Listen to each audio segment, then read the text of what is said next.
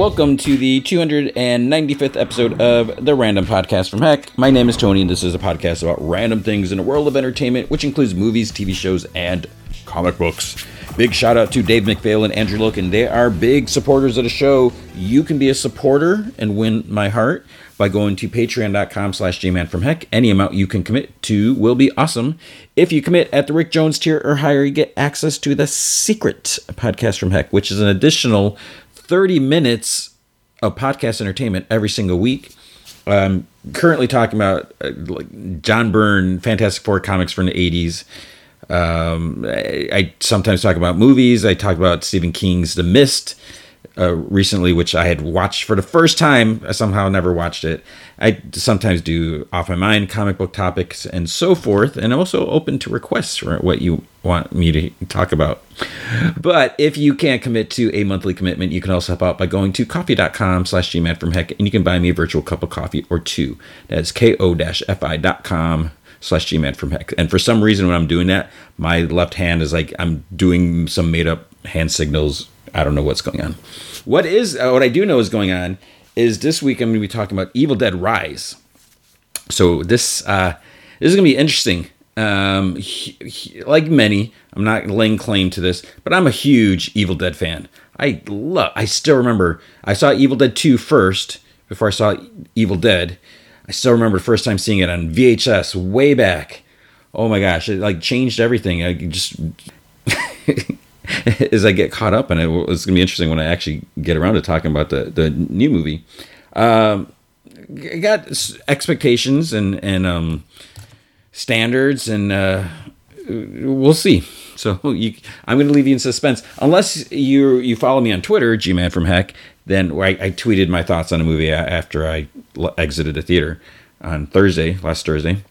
I'm also going to talk about the series finale of Star Trek Picard, because that's it. It's only 3 seasons. It's over. We're going to talk about the season, I think it's just a season finale of The Mandalorian. Also, hopefully the season and not the series finale of School of Spirits. Holy freaking crap, man. That last episode, I literally at the end had to pause it and just let out a WTF. It was like, whoa. So yeah, you hear about that. And then what else is there? Titans. Yeah, Titans. Titans was a weird episode this week. So let's just get to the news. It's kind of a weird news week. It feels like there wasn't a lot of news, but there kind of was. Not a whole lot about everything. So some Marvel news. What kind of breaks my heart a little bit. Scarlett Johansson said that she's pretty much done with Marvel. She doesn't think she's going to go back, so that chapter is over. And she has good memories, nothing bad to say, but she's it's done. And she said she had the unique experience of being able to come back to the same character over and over, but that's it. So that's a bummer, because not only I feel like she was good because she had like a certain amount of sass. And just like her interactions with other characters, where she's kind of like a smart ass, and she's kind of funny, but she's also like deadly serious. I just really like that in a character. And I know you could probably say, well, that's like all Marvel characters because everyone's funny, but it wasn't quite like that. Anyways, that's a bummer. But who we may or may not see, who's not really clear, is Elizabeth Olsen. She said she doesn't have a Marvel contract. So she doesn't know if she's coming back or not.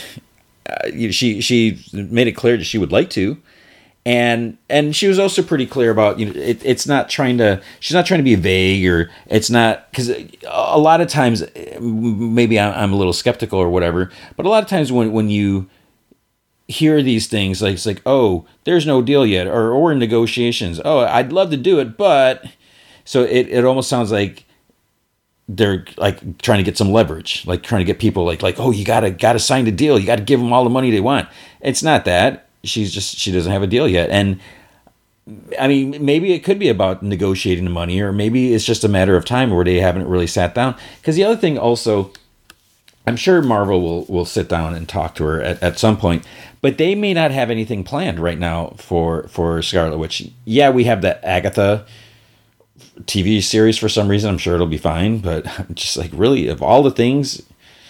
But, and I don't even know if they would want her in there, because when does that take place? I don't even know when that is going to take place. Is it a prequel? Is it after WandaVision? I don't know. But maybe right now, they have so many things in queue, so many things that are coming up. Maybe they don't really have anything quite planned yet. And there's that Vision Quest, which I don't even know what the state of that is. But maybe they don't want her necessarily in there right away, or they may, not that they don't want her, but they don't want the character, because maybe they're trying to separate and just focus on Vision. I don't know. So hopefully things we'll see Scarlet Witch again, but you never know. I mean, who knows? As going over to the other sort of side of Marvel, the very distant side, Venom 3. It's reported that Juno Temple.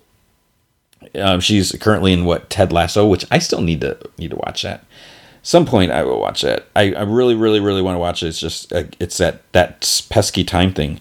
But she apparently has a lead role in Venom 3, and of course, there's no other information. No idea what that means. Just please, anyone involved with Venom 3, Tom Hardy, or are you listening, Tom Hardy? Anyone listening? Please don't cast her don't cast her as another friggin' symbiote. I don't want to see, I can't even, who are these other symbiotes? Is there like Scream or Phage? I don't even know. I'm like, I have a mental block. I don't know. There's so many of these other friggin' symbiotes. And I'm not trying to be like, what is it? Speciesist. I'm not trying to have any discrimination against the symbiotes, but no more. I mean, after we had Venom, and then he was fighting that evil doctor dude that put on the symbiote, had it bonded with the symbiote. They fought, and then we got Carnage, Venom versus Carnage. It's come on, man. It's more than just symbiotes. I'm getting angry. Oh man, I've only seen Let There Be Carnage once. I saw Venom twice. Venom. Is that how that Eminem song? Anyways, so here's a warning. It's like kind of late when I'm recording this right now, so I might be a little like punch drunky. I don't know if that's a good idea. But then the other thing that came to mind with Juno Temple is like lead character, like Shriek. But no, Shriek's with Carnage. Did they do Shriek? Was there anyone else in? See, I don't even remember Let There Be Carnage. Moving on. I don't want to think about it anymore. Ryan Reynolds is talking about like Wolverine and Deadpool 3. He's saying how he's kind of, it's going to be like a different Wolverine than we've seen. And he mentioned how he's just like bugging Hugh Jackman. He's like, hey, you got to come back.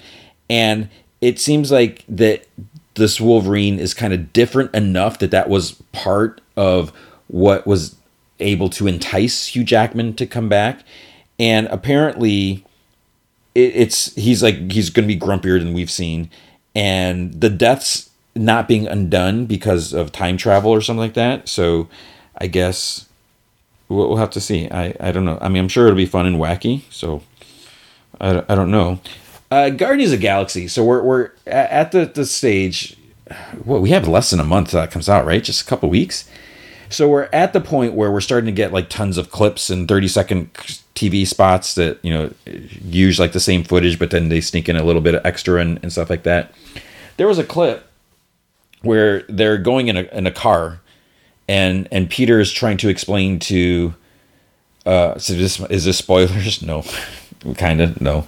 He's trying to explain to Nebula like how to open the door and everything, and she can't. She's getting frustrated, and then he swears at her. He drops an F-bomb.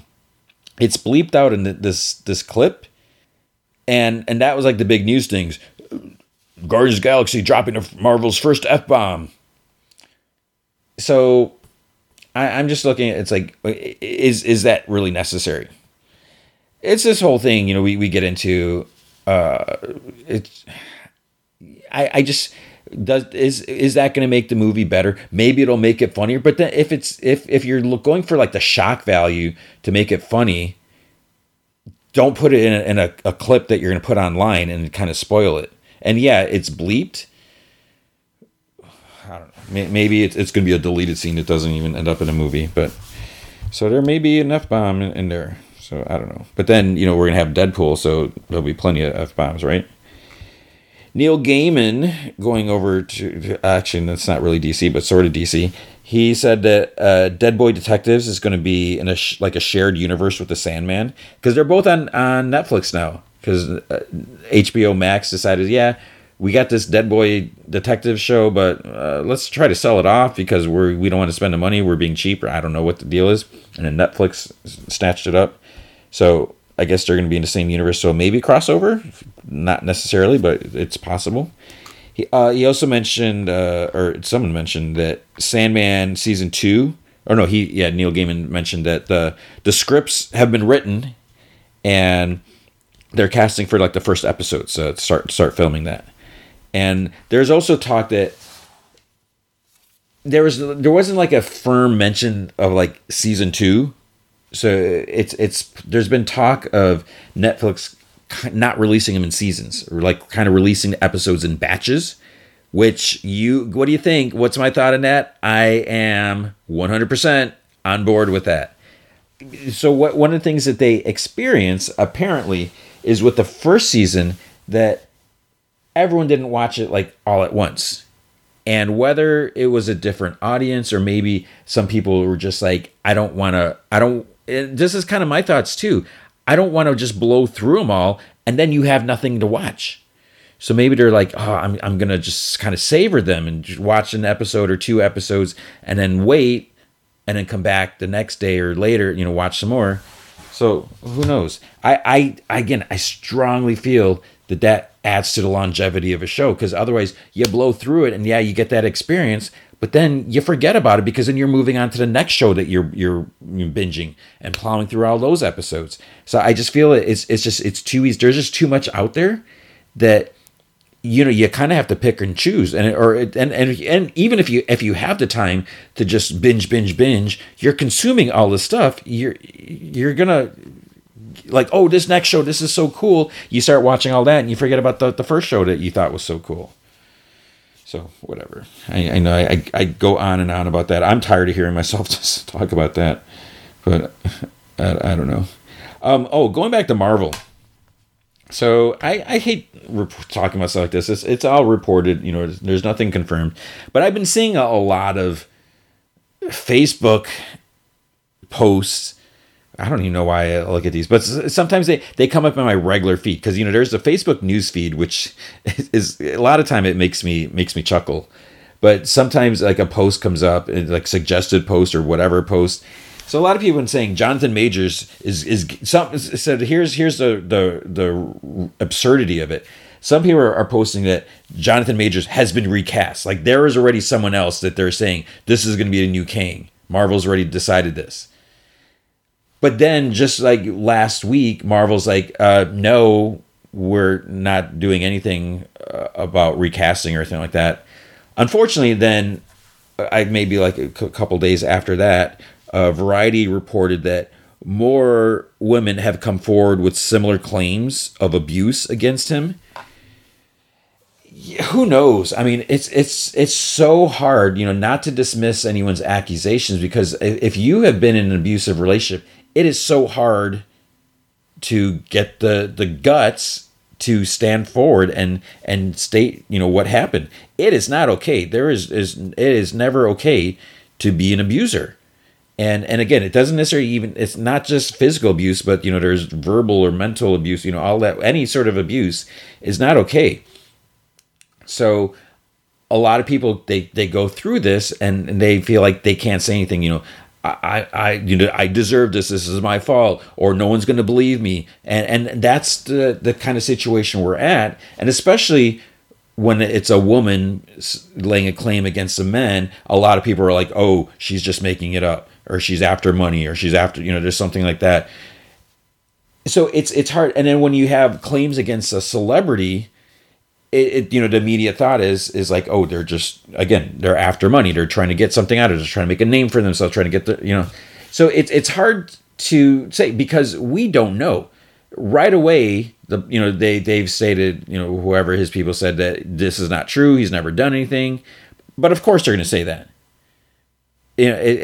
I mean, I don't know if they're like, oh, whoops, he did do that, but we said he didn't. Sorry, but we're on his payroll and he told us that. I don't know. It's just so hard to say. The idea of someone falsely accusing someone, that's not the same level as abusing, being abusive, but it's damaging. And I'm definitely, if someone is laying false claims, there should be some, compensation or some repercussions for saying something that is not true. Because then if someone's like, oh yeah, I was kind of wrong, but that happens a lot where it could be, maybe there was some sort of payoff. Say, hey, all right, let's settle this. What can we do to make this better? And then, can you recant your story or say that, oh, you were mistaken? But there's no way you can say, yeah, I was being abused. Oh, wait, no, actually I wasn't. I was wrong about that. You can't do that. So no idea what that means. And Jonathan Majors, he's a great actor. I could say that. So it'd be really, it'd be upsetting if this great actor was a big scumbag. But I just hope. I don't want anyone to be abusive, to have that rage or whatever. So I want to believe that it's not true. I hope it's not true. And it's always I guess not really. It's like, why is this coming out now? Why is he's been in the spotlight before. He had that what's that show called? Something County, the HBO show. As soon as I'm done with this, I'm gonna be like, oh yeah, you know what I'm talking about. Anyway, so he was in a big. It was a successful show. People were talking about it. It didn't get renewed, and everyone's like, what's going on? He was great in it. And then, oh wait, he's in Marvel movie or Marvel TV show, Marvel movie, and he's in Creed. Hey, by the way, no, it's not necessarily the case, because someone came forward and said this is what happened. So then other people are like, oh, I'm not the only one. It wasn't my fault. Someone else was brave enough to say. I feel like I'm spending way too much time on this. I hope that's not. I want everyone to be happy, and I want everyone to be safe. James Gunn says Superman Legacy is now in pre-production, so that doesn't mean very much. It's going to be a while, but at least it's moving forward. Speaking of James Gunn, the Russo brothers have stated that they're interested in doing something with Batman. They've always wanted a character, so basically they want to direct a Batman movie. I think they know James Gunn, so hopefully that can happen. There's that Brave and the Bold movie. It's supposed to be like Batman and Damian Wayne, that it doesn't have a director. Maybe they can say, hey, do you want this? We don't have anyone attached. But the bigger question would be like, what do the Russos have in mind? Do they want to do a Batman and Robin, or whatever the idea behind Brave and the Bold is? They might be like, yeah, we want to do our own thing. We want to do Batman and Condiment King, just someone random. I hate that I said that, because that seems like that's supposed to be the funny thing. Whatever, you get what I'm saying. So, but I'm sure they can make it work, and add with their own stamp to whatever is being established. And I don't know. What I do know is Paramount Plus is apparently developing a Galaxy Quest TV series. When I first heard this, I was like, "Oh, this is." There's like no information available on this, so no idea what this means. My first thought was like, if they're gonna do a TV series, what if they try to do a TV series based off of like what the actual Galaxy Quest show was supposed to be, and just keep it in that universe? I don't know if that would necessarily be a good idea, because it's a spoof on Star Trek. But then you're kind of, so what do you do, like a goofy, silly Star Trek that's trying to be serious but it's kind of goofy? Are you going to recast, or are you going to get Tim Allen and Sigourney Weaver, bring the characters back and continue? Who knows? I sure don't know, because that hasn't been said yet. So it's weird because if that was there's no mention of. I mean, maybe they're trying to gauge what people think. Like, oh, do people want that? Do they want a reboot? Do they care if it's a reboot, or do they want us? I don't know. Futurama is coming back on Hulu, as I've mentioned before, and as everyone's mentioned. We have it's actually happening a little sooner than was expected, because there's never been like a date. There's still no release date, but now they're saying it's returning this summer. So that's at least it narrows it down a little more. It'll probably be before August, versus before it was just like 2023, which is like the whole year. So we'll see. But yeah, nothing else to report on with that. And then I believe the last bit of news, which is kind of a bummer, not super surprising. A Disney Plus National Treasure, Edge of History, I can only remember what it's called. It's canceled after one season, and that's too bad. And I think the reason, there's probably two reasons it's canceled. One, because this guy I know refused to watch it, never got around to watching it. And the second reason is I was supposed to do press interviews at San Diego, but then at the last minute they're like, oh yeah, we're actually not going to be able to get you into the room. I totally get it. I am not like cream of the crop, top tier, reporting like I used, and before I wasn't necessarily top, whatever.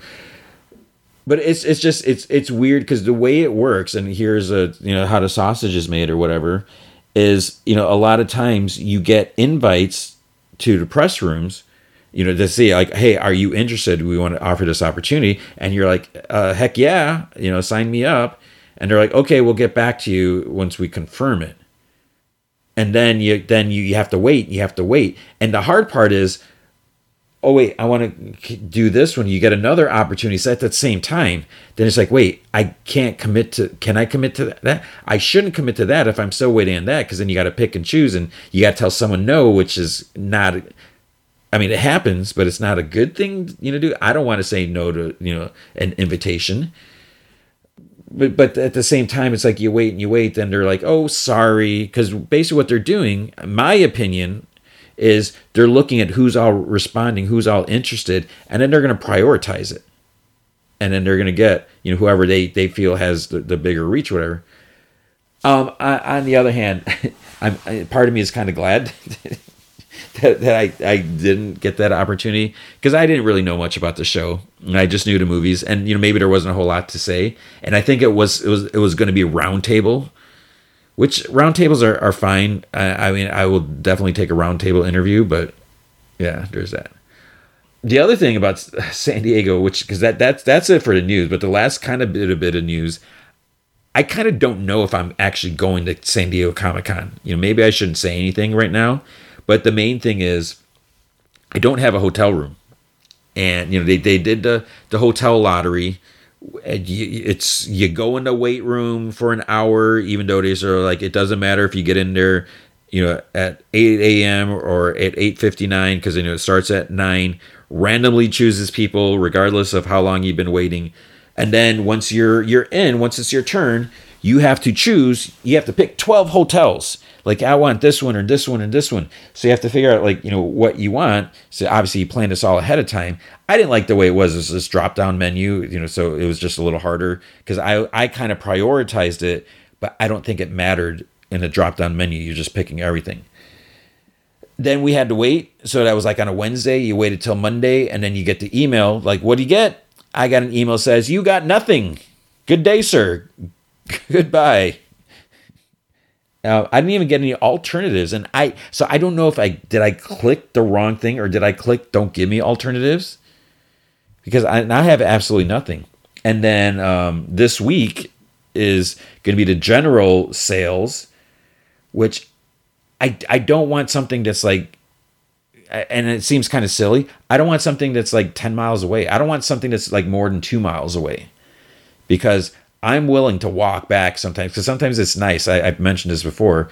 it's kind of nice, even though you're on your feet all day, running around and everything like that. Sometimes it's nice walking back. I used to do it all the time near a Comic-Con. I love doing it. Walking through Hell's Kitchen and going back to the hotel and grabbing a pizza on the way. It's a good way to unwind, and also because it's like crazy trying to get a cab or a ride or Uber or whatever, because it's so many people, it's so congested. And ever since I've been going to Comic-Con, getting the hotel room has always been the most stressful part of it. It's like, I don't care who I'm interviewing. It's like, I just build up that adrenaline.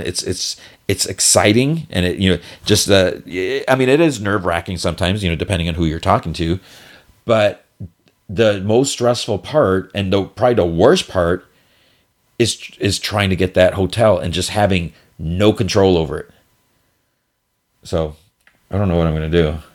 And, so that's kind of plus the fact that it's so expensive. So that's the other thing. Yeah. I don't want to get a hotel room that's like so far away, and then it's going to be like the same price as if I would have gotten one a lot closer. And then, how am I going to get there? Then you got to pay. Am I going to cab it? Am I going to, it's going to add to the cost. So that's the bummer news about that. It's really disappointing. And I wish there was a better solution, but it's all about, supply and demand. Everyone wants to go, but it's just, it's unfortunate. And it's also unfortunate that's ending the news segment with that bummer of a whatever announcement. So that's the news for the week.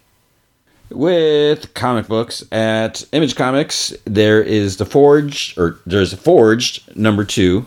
Just Forged, not The Forge. So this is by Greg Rucka, Eric Troutman, and Mike Henderson doing the art. I'm a huge Mike Henderson fan. I love his art.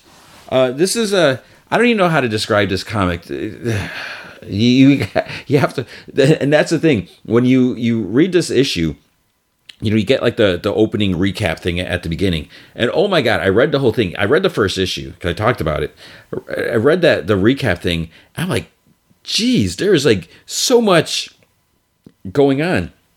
There's like this space empress, and then there's these clones, and then like these kind of clones made from her. They're like kind of like these superpowered. It's not really superpowered, but like kind of like enhanced women, like soldiers. And then there's these other. They're not clones. They're like made from her genetic or. I can't even remember, keep it straight now.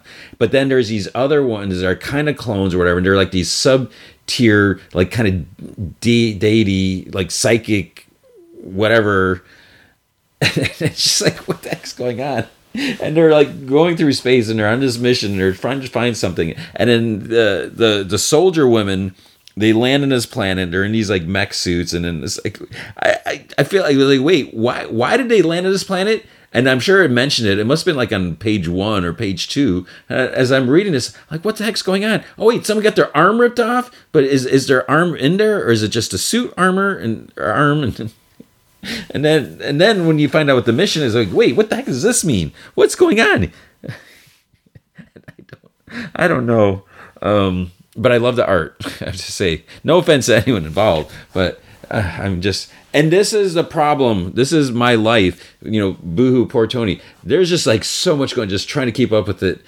Whew. I try to read all the stuff so I can talk about it. I don't know if any of that, I hope that makes it sound, you're probably like, you should see like, what the heck am I talking about, and read it for yourself, because first issue sold out.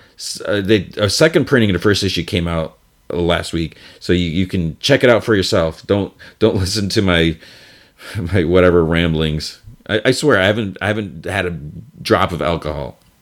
I don't know what's going on. What else do we have? I feel bad every time this comes out. Magic Order 4, issue 4 of 6.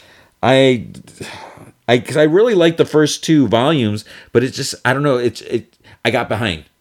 That's all it came down to. I missed an issue, and then I missed a second issue, and then a third. Then it's just like I'm toast. I can't keep up with it.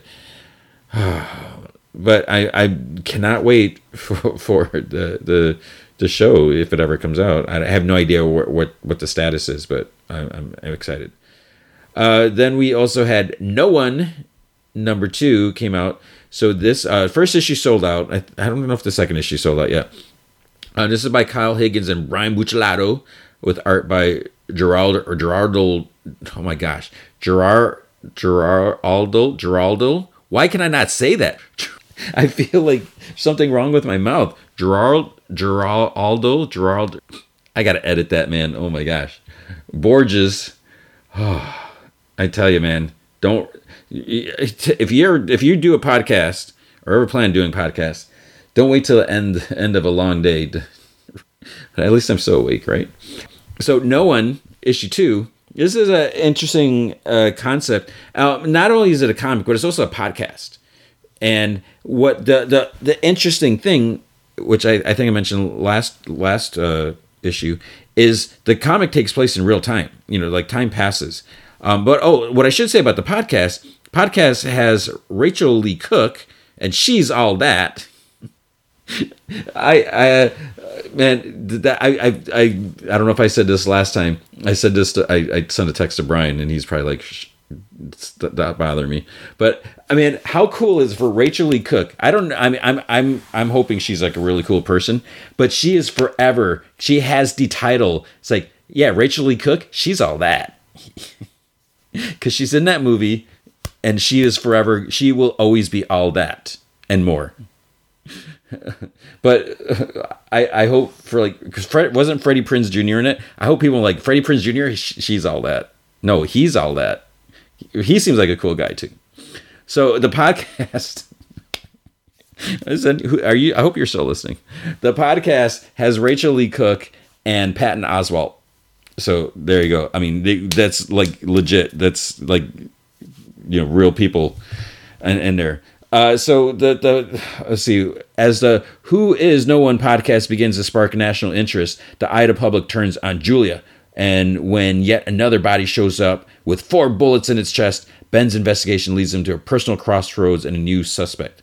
So basically, there is like this vigilante, whatever, and then there's this possible copycats, and there's like, what's going on? And you're trying to figure out, and so it's just interesting, and the fact that there is a podcast that's mentioned a comic, and we get an actual legit podcast. So it's I don't think it's meta, or maybe it is meta, but in a good way. I don't know. Meta is not necessarily bad, right? So it's cool that it's not just a comic book. I feel it's kind of ambitious. It's taking things to the next level rather than just like comic book. It's like, let's just add some more to it. So that's I think really, really cool. Have I been reading? Did I not read? Rogue Sun issue 12 came out. I know I didn't read it this week. That wasn't necessarily intentional. I think it's just there's a couple other books where there's a lot of times where I feel like, yes, I did it. I read all the comics before recording date. I'm good. And then you're like, oh crap, no, I didn't. I stopped reading that one. I stopped at page 3. I had to do something else, or I went to bed, or I ate dinner, and then I never finished it. And then I thought I did. But I think now that I think of it, I don't think I read. I think I might be like 2, maybe 3 issues behind on Rogue Sun. But this is the end of the story arc. So it gives me time to catch up, I guess. I don't know. Then at DC Comics, we had a few books. Let's see. We had Superboy, The Man of Tomorrow. So this is with Connor Kent. This is our favorite clone of Superman. And it was a fine issue. I didn't necessarily love it, and the main thing is it's weird because it's kind of like Connor's trying to find a place for himself, and part of the thing is he was kind of like out of the universe or the multi. He was away, and he's aware that like the universe has been kind of like rewritten without him while he was like in this other dimension. So he's trying to figure out like what he's doing, where he's at. And there's just so many superpowered people because like he's like in Metropolis, and then he's like, oh, these people need help, and then like there's Supergirl. Oh wait, no, and there's like Jonathan, and so it's like he wants to save people, he wants to help out, but there's like so many other people who are like, oh no, we got it, you're good, you can take off. So he ends up going to the Fortress of Solitude, and he's like, who needs help? So call up on the computer. But like all the places that have help, there's like someone already like there because there's so many superheroes in the world. So then he expands it. He's like, okay, let's go to Galaxy. Who needs help? And then it's like, bloop. Then there's a place. So he goes out there and takes on like a big threat. And so it makes it interesting. But I'm not super crazy about him not being on Earth because I want him to be around Earth people or Earth characters. Not that I'm against other species or whatever.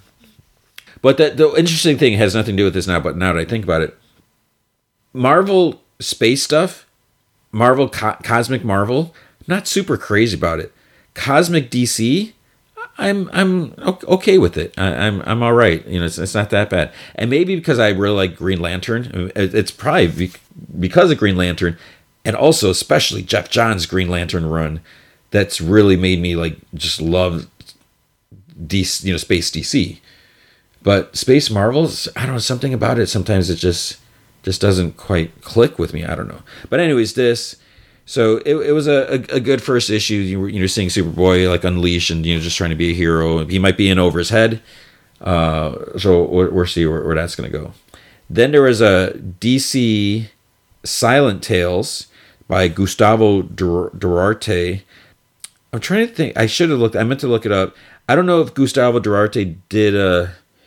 Was it like? Did he do a Justice League? Like, he has a very. I absolutely love this style. It's kind of like a cartoony style, but not like overly cartoony. It's just look, and the colors just look so crisp and clean. It's just so good. So this is 6 stories. It's like almost like 60 pages, like 50 something pages, and they're silent stories. There's what that means is there's no text. So what we have in here, let me get to the table of contents. But it's just this art is so good. We have Harley Quinn. There's a cyborg story. So it's to entice you a little more. Harley Quinn in Hammer Time, the story. Cyborg in Long Play. Superman in Bugs. Zatanna in Mr. Crawley. The Joker in Gotham Gothic. Lobo in Suckers. And was that 7? Wait, I guess that was it. So the art is great. I really like the Harley Quinn story, the Hammer story. That actually brought a smile to my face. But some of the other stories were okay. They didn't like wow me as much as that first one. And I always find it interesting. Like I think in my younger days, whatever, when it's like oh, there's no words in this. When you get you got the G.I. Joe silent issue. That was that did blow our socks off. It was just such a cool story. But then when Marvel did the Nuff Said month and like everything was silent. At first I'm like, man, I read this comic in like 2 minutes because there's no words, so you just kind of zip through it. And yeah, you got to look at each panel. You should look at each panel. So in the beginning, I was like, it's like, oh, this is like a ripoff. But no, because, especially with those Nuff Said books, they included the script where the writer's not just like getting a paid vacation that month. They have to write a script. I mean, depending on how much they collaborate with the artist or whatever, if the artist is involved in the storytelling or just going off the scripts. And I'm not trying to like minimize the importance of that, but the writer has to write detailed. Okay, in this panel, this is what's happening. This panel, this is what's happening. Because you're telling a story with just pictures, and that to move the plot along and to make it clear what's happening. That's I can't imagine that'd be an easy thing. You don't have to worry about cheesy dialogue, but you need to make sure that the story is being, conveyed and moving along. So it's a cool and just the art alone is just so good, and the stories are fine, but yeah. So I enjoyed that. I would say, Batgirl's issue 17. So here. This is a good story or good comic. It's the main thing for me is because it's Cassandra Cain and Stephanie Brown.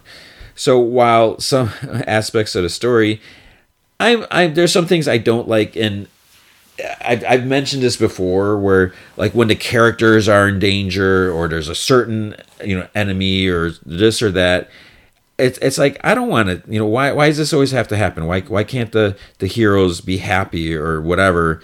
But if you don't have that, then then there's no. It's going to be boring. So it's good. The biggest conundrum I have with this series is I'm not sure about the color, what's going on, because Stephanie is always colored. She's like pink, like a pinkish purple, and I don't understand. I don't know why that's the case. And the real thing, trying to set the, because when you see Barbara is more like flesh tone, but it's weird. I don't. To me, it's distracting, and I'm just trying to figure out like why is she like that. Catwoman 54. So Selina's still in jail, and what's interesting, what I didn't quite realize, that not everyone knows.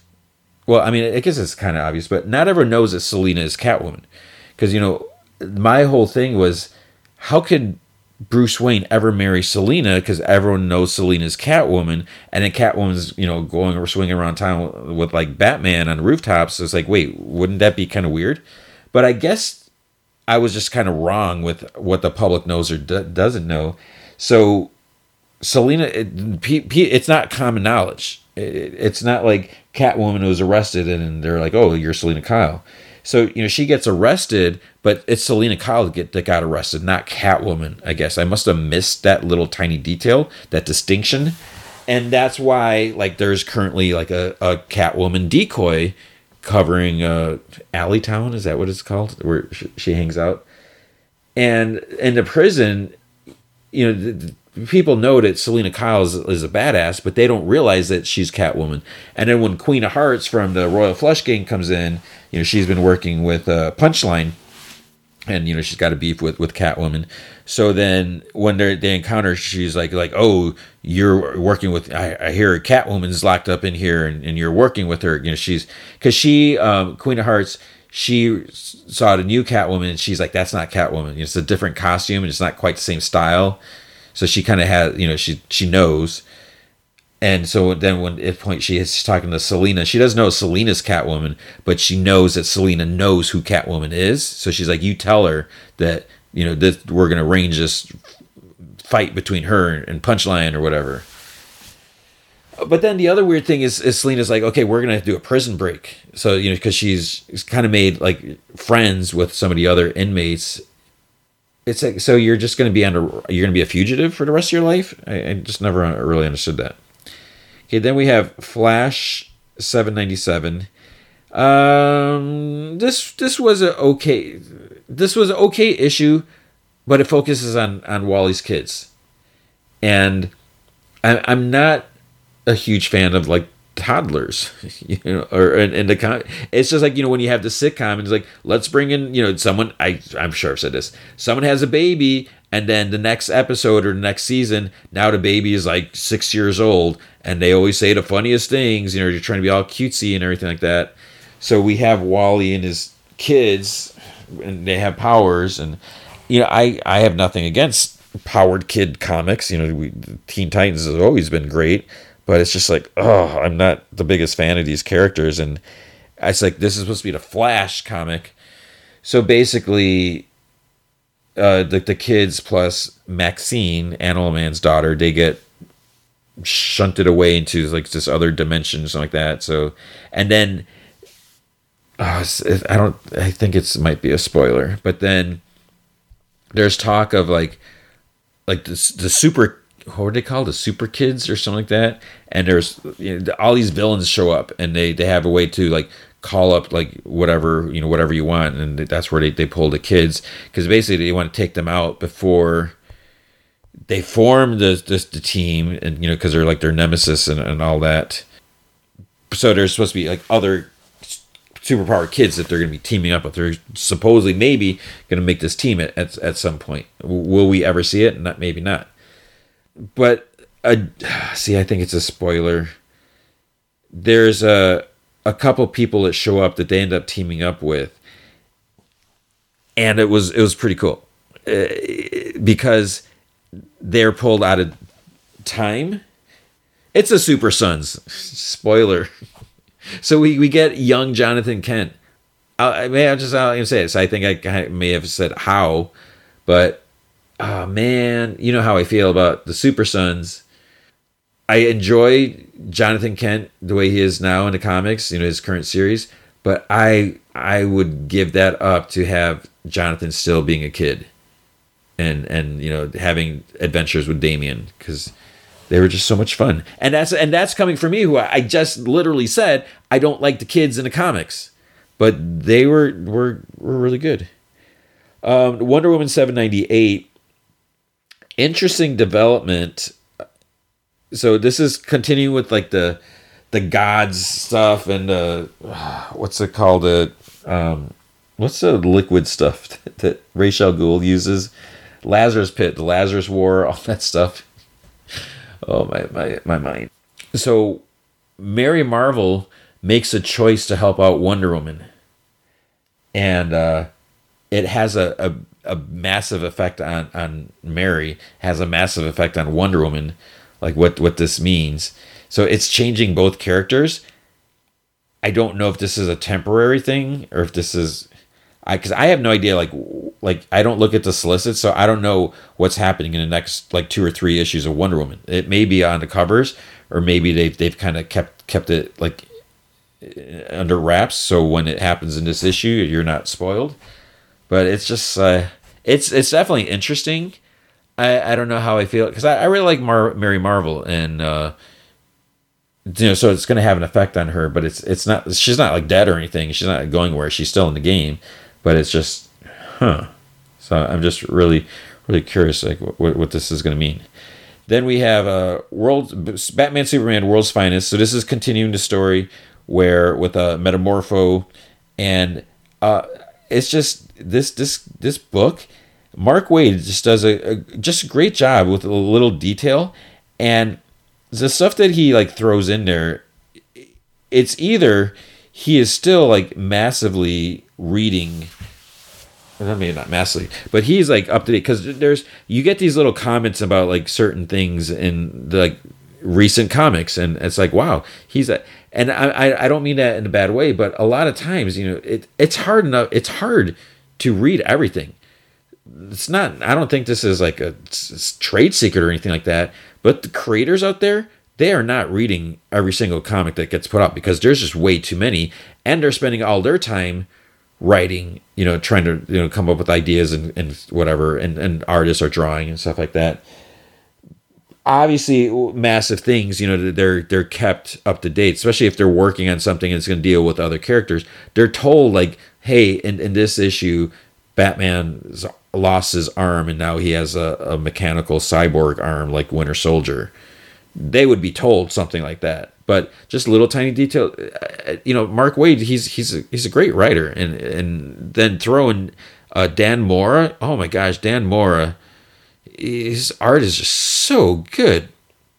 And then with Tamara Bonvillain, I mean, the colors, this is just a good. So anyways, there's been a murder. Metamorpho was kind of, he's a suspect. Bruce Wayne was a suspect, and Bruce Wayne actually gets arrested. So there's a lot of like weird stuff, and just like Robin in here, he's just it's something about him. I was gonna say he's like charming, because this is like earlier continuity. So it's so much fun. I really enjoy this book. Black Adam issue 10. I'm not reading this, but I did flip through this.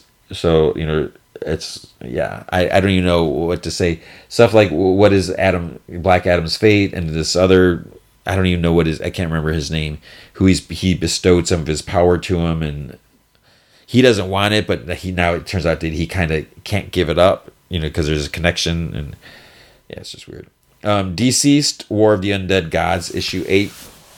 So this was, I really liked Deceased in the beginning. I wasn't super crazy about this, and part of my personal opinion, not that it's like it wasn't good or anything like that, But just the fact that there's been like so many people that have died, so many characters that have died, and that's kind of the point where in this book, or see, since this is like its own continuity, anything goes, and it raises the stakes where people actually die, and major characters, because this would never happen in a regular comic. I mean, yeah, characters die, but you always know that there's no way they're going to be back within 6 months or a year. But here, characters die, they're gone, and it's just, sometimes it feels like, oh, it's just shock value, but Tom Taylor is a great writer, and so that's not the case, and it's just, to me, I guess what it comes down to is I'm not the biggest fan of comic book deaths. So when you have a story, and yeah, that's kind of the main focus, where there's this like, it's basically like a zombie apocalypse type of thing, but not necessarily like that. That's the whole point of it. But it does, as well as it's written, I'm not going to necessarily like it if it's something I don't enjoy. You get what I'm saying? Then also by Tom Taylor, we have Nightwing 103. This is such a good book too. It's weird because this is it's almost like it's a Teen Titans book, and I'm not complaining about that, but it's weird because this is supposed to be Nightwing's book, but it makes sense, and because it always kind of drives me nuts. Like, okay, Nightwing's like, if Nightwing was in a Teen Titans and then he's in his own book, but in his own book, because like we had that before when they had the Titans Academy, where Nightwing was there, but there was never any mention of it in a Nightwing series. So it's like, wait, so he's doing all the stuff in Bloodhaven, and then somehow he zips over to Titan's Island or whatever, and then teaches some classes, then goes back to Bloodhaven and deals with all this. And so at least we have that it's like a firmer continuity where, he's in the team. So of course we're going to see him all the time. My big problem, I guess, well, not really big problem, but this story is revolving around like Blockbuster's daughter, just a little girl that he actually sold her soul to Neron, who I don't care for. I think he's a big wiener, and so yeah, it's just a lot of dealing with that. But it is a lot of fun seeing Nightwing with the Titans and just like their interaction, because it makes it because they're like a family, and it's warmer. I don't know what I'm trying to say. And then there's Superman issue 3. So this is continuing this is a Joshua Williamson Superman book, and Parasite. It's so weird when a lot of times I realize it's like, I don't really like this villain. I don't really like this villain. There's not a whole lot. I'm trying to think like, who's my favorite Superman villain? I don't know if I necessarily have one, because you're not supposed to like the villains. But Parasite, I've always thought Parasite was kind of a weird villain, because what he does, and maybe because it's almost like he's too powerful, because you can't get close to Parasite without getting all your energy drained, and then you always get funky, withered, skinny Superman with bones protruding under his skin practically, and then in Parasite he's just like, oh, give me more, and he gets bigger and bigger and just looks silly. But this was definitely a different kind of take on it, the way it evolved, and there's like so many like little whatever parasites, and so yeah, so it's just kind of funky.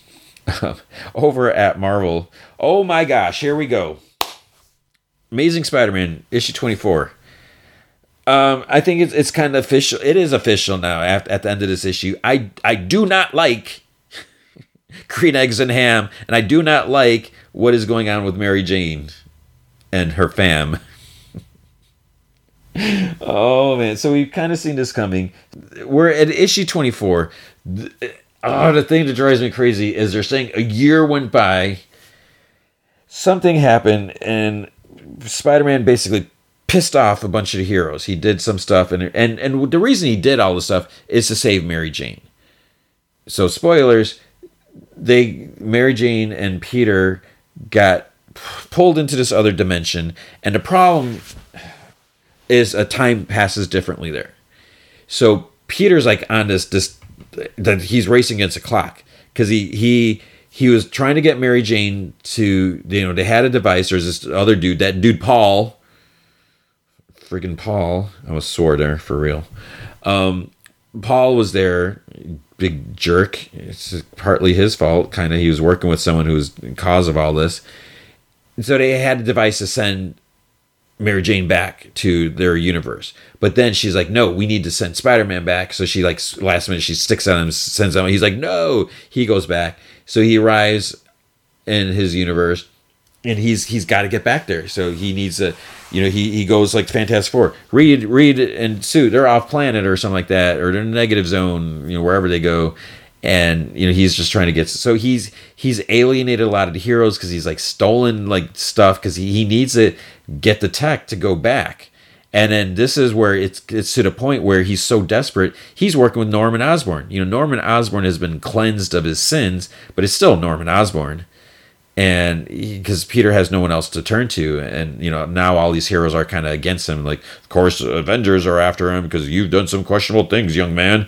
You dudes, go after the actual villains. Don't go after Peter Parker, or don't go after Spider-Man. Don't go after Daredevil. Go after like actual villains who are killing people, and not just heroes who might be doing something a little questionable, like breaking villains out of jail for some reason or stealing some tech. Go after the people. Go after the Punisher, where he's killing people. He's killing. It doesn't matter if he's killing villains or whatever. He is killing people.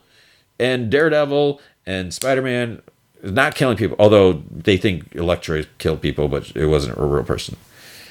But anyways, so Peter, you might kind of see where it was kind of predictable where this was coming from. Because when we see Mary Jane with this dude Paul, and we saw, like, who are these kids? Okay, Mary Jane's dating some dude named Paul, and he has 2 kids.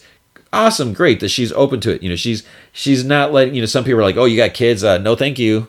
She's like, she's great together. She's going to be, with them and all. And then they're like, hey, mom. I was like, she's been with them for 6 months and these kids are calling her mom? It's like, what the heck? How, these kids, are they that needy of a mom that they're going to call? So you see where this is going? And I do not like this. Oh, my goodness. This, I could do it off my mind and just go off for 30 minutes about why I don't like this. I don't think anyone wants to hear that. I don't know. I mean, maybe I'll wait till to see, because this is when this story's over, this arc. I don't know what I don't like more, this or King Chasm. Freaking Ben Reilly. Ben Reilly died in the 90s or whatever the Clone Saga was. Oh, poor Ben. Jeez, man, they screwed him over. What's this? Avengers Assemble Omega. Did I actually read this? This is. I didn't read this. This is the grand, oversized finale, the most epic battle in the history of Earth's mightiest heroes. Blah blah blah. I just didn't like. I don't know what it was with that. I didn't like that. Bishop War College. I read the first issue and I didn't care for it. Yeah. So, and Bishop is just. He was like he's drawn differently. Like those doesn't even look like him. But yeah, I didn't read that. So I hope you're enjoying that if you're reading it.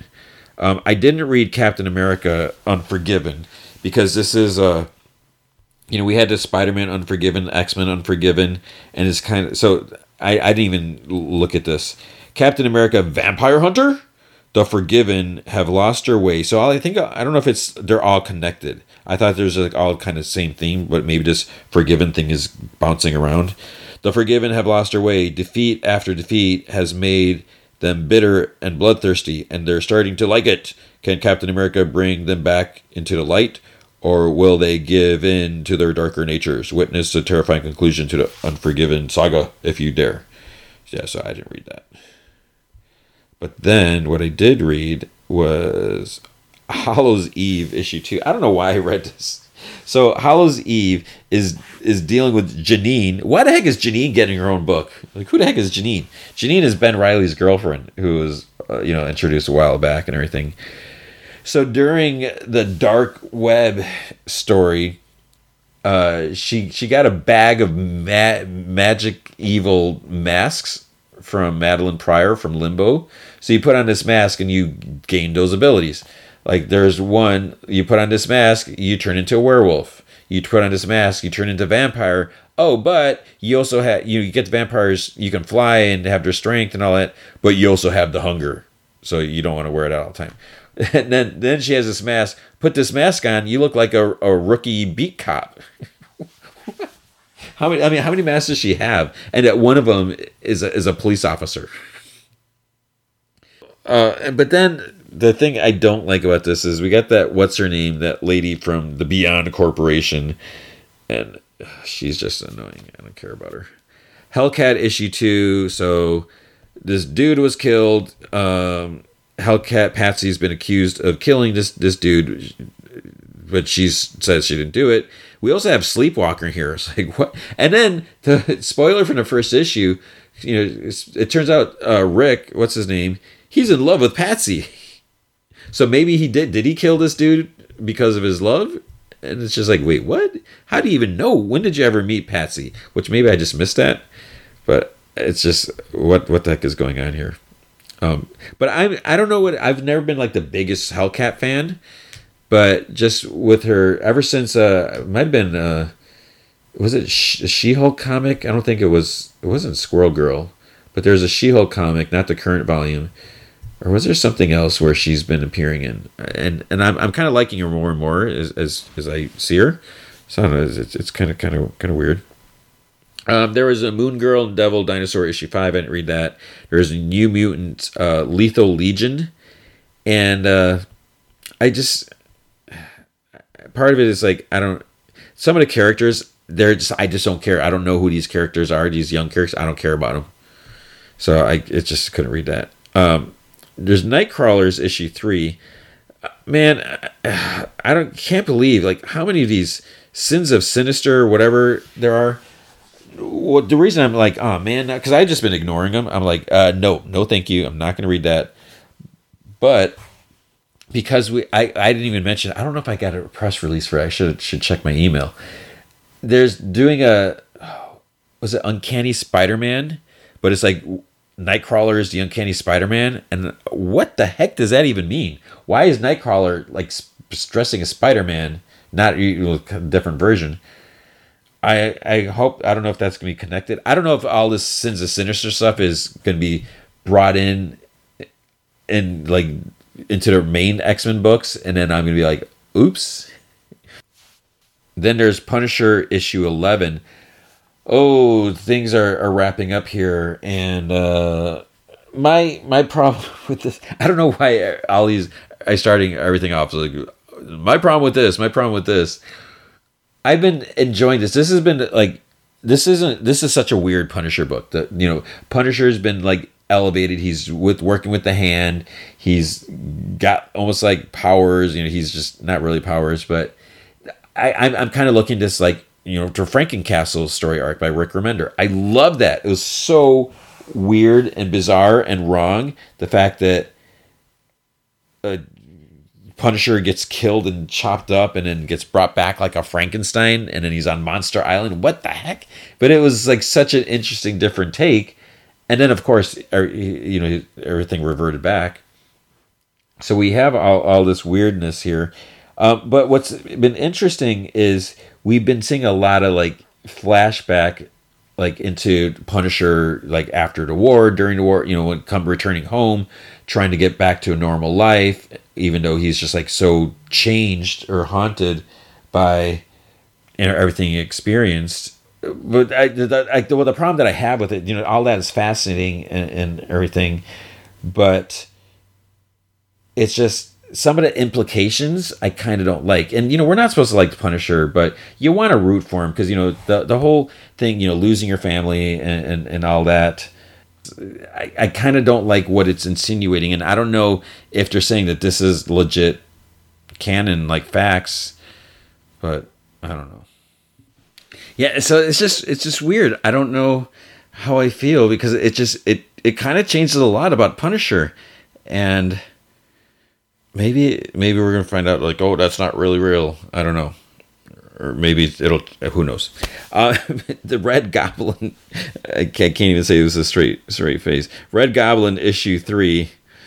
Oh my gosh, I didn't read this. Did I even read the second issue? It runs in the family. Norman Osborn has been targeted by a resurgent and terrifying Goblin King for the precious Goblin formula running through his veins. But why?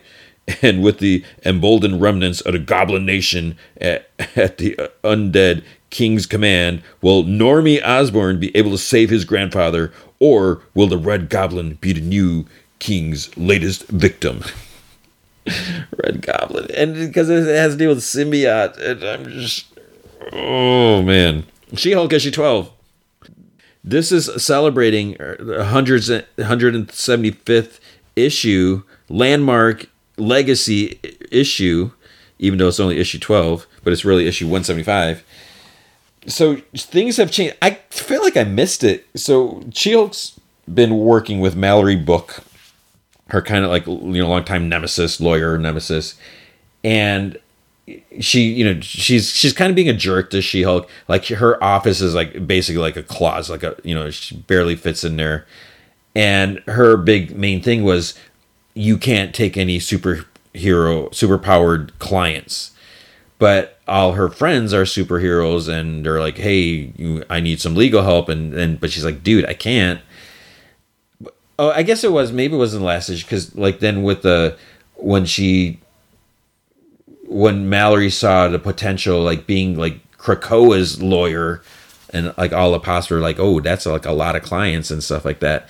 So now that she's turned her opinion on that, She-Hulk is like suddenly overbooked. Like, who's scheduling all these appointments? And like one of them, she was talking to Jack of Hearts. She's like, I have an appointment with the Vulture, and he's a jerk. So it's like almost like Mallory doesn't care. I think he'd be a little selective. It's like, okay, yeah, we'll start, representing superpowered clients, but you're going to represent villains. And even if it's a villain that says, hey, I actually didn't do it this time, they did do stuff before. I don't know. Maybe it's just supposed to be funny. Star Wars Sana Staros issue 3. I don't remember. I must have read this. I'm pretty sure I read the second issue. I didn't read this one just because of time. It's been okay. Yeah. Star Wars Yoda issue 6. This current story arc also has just been okay.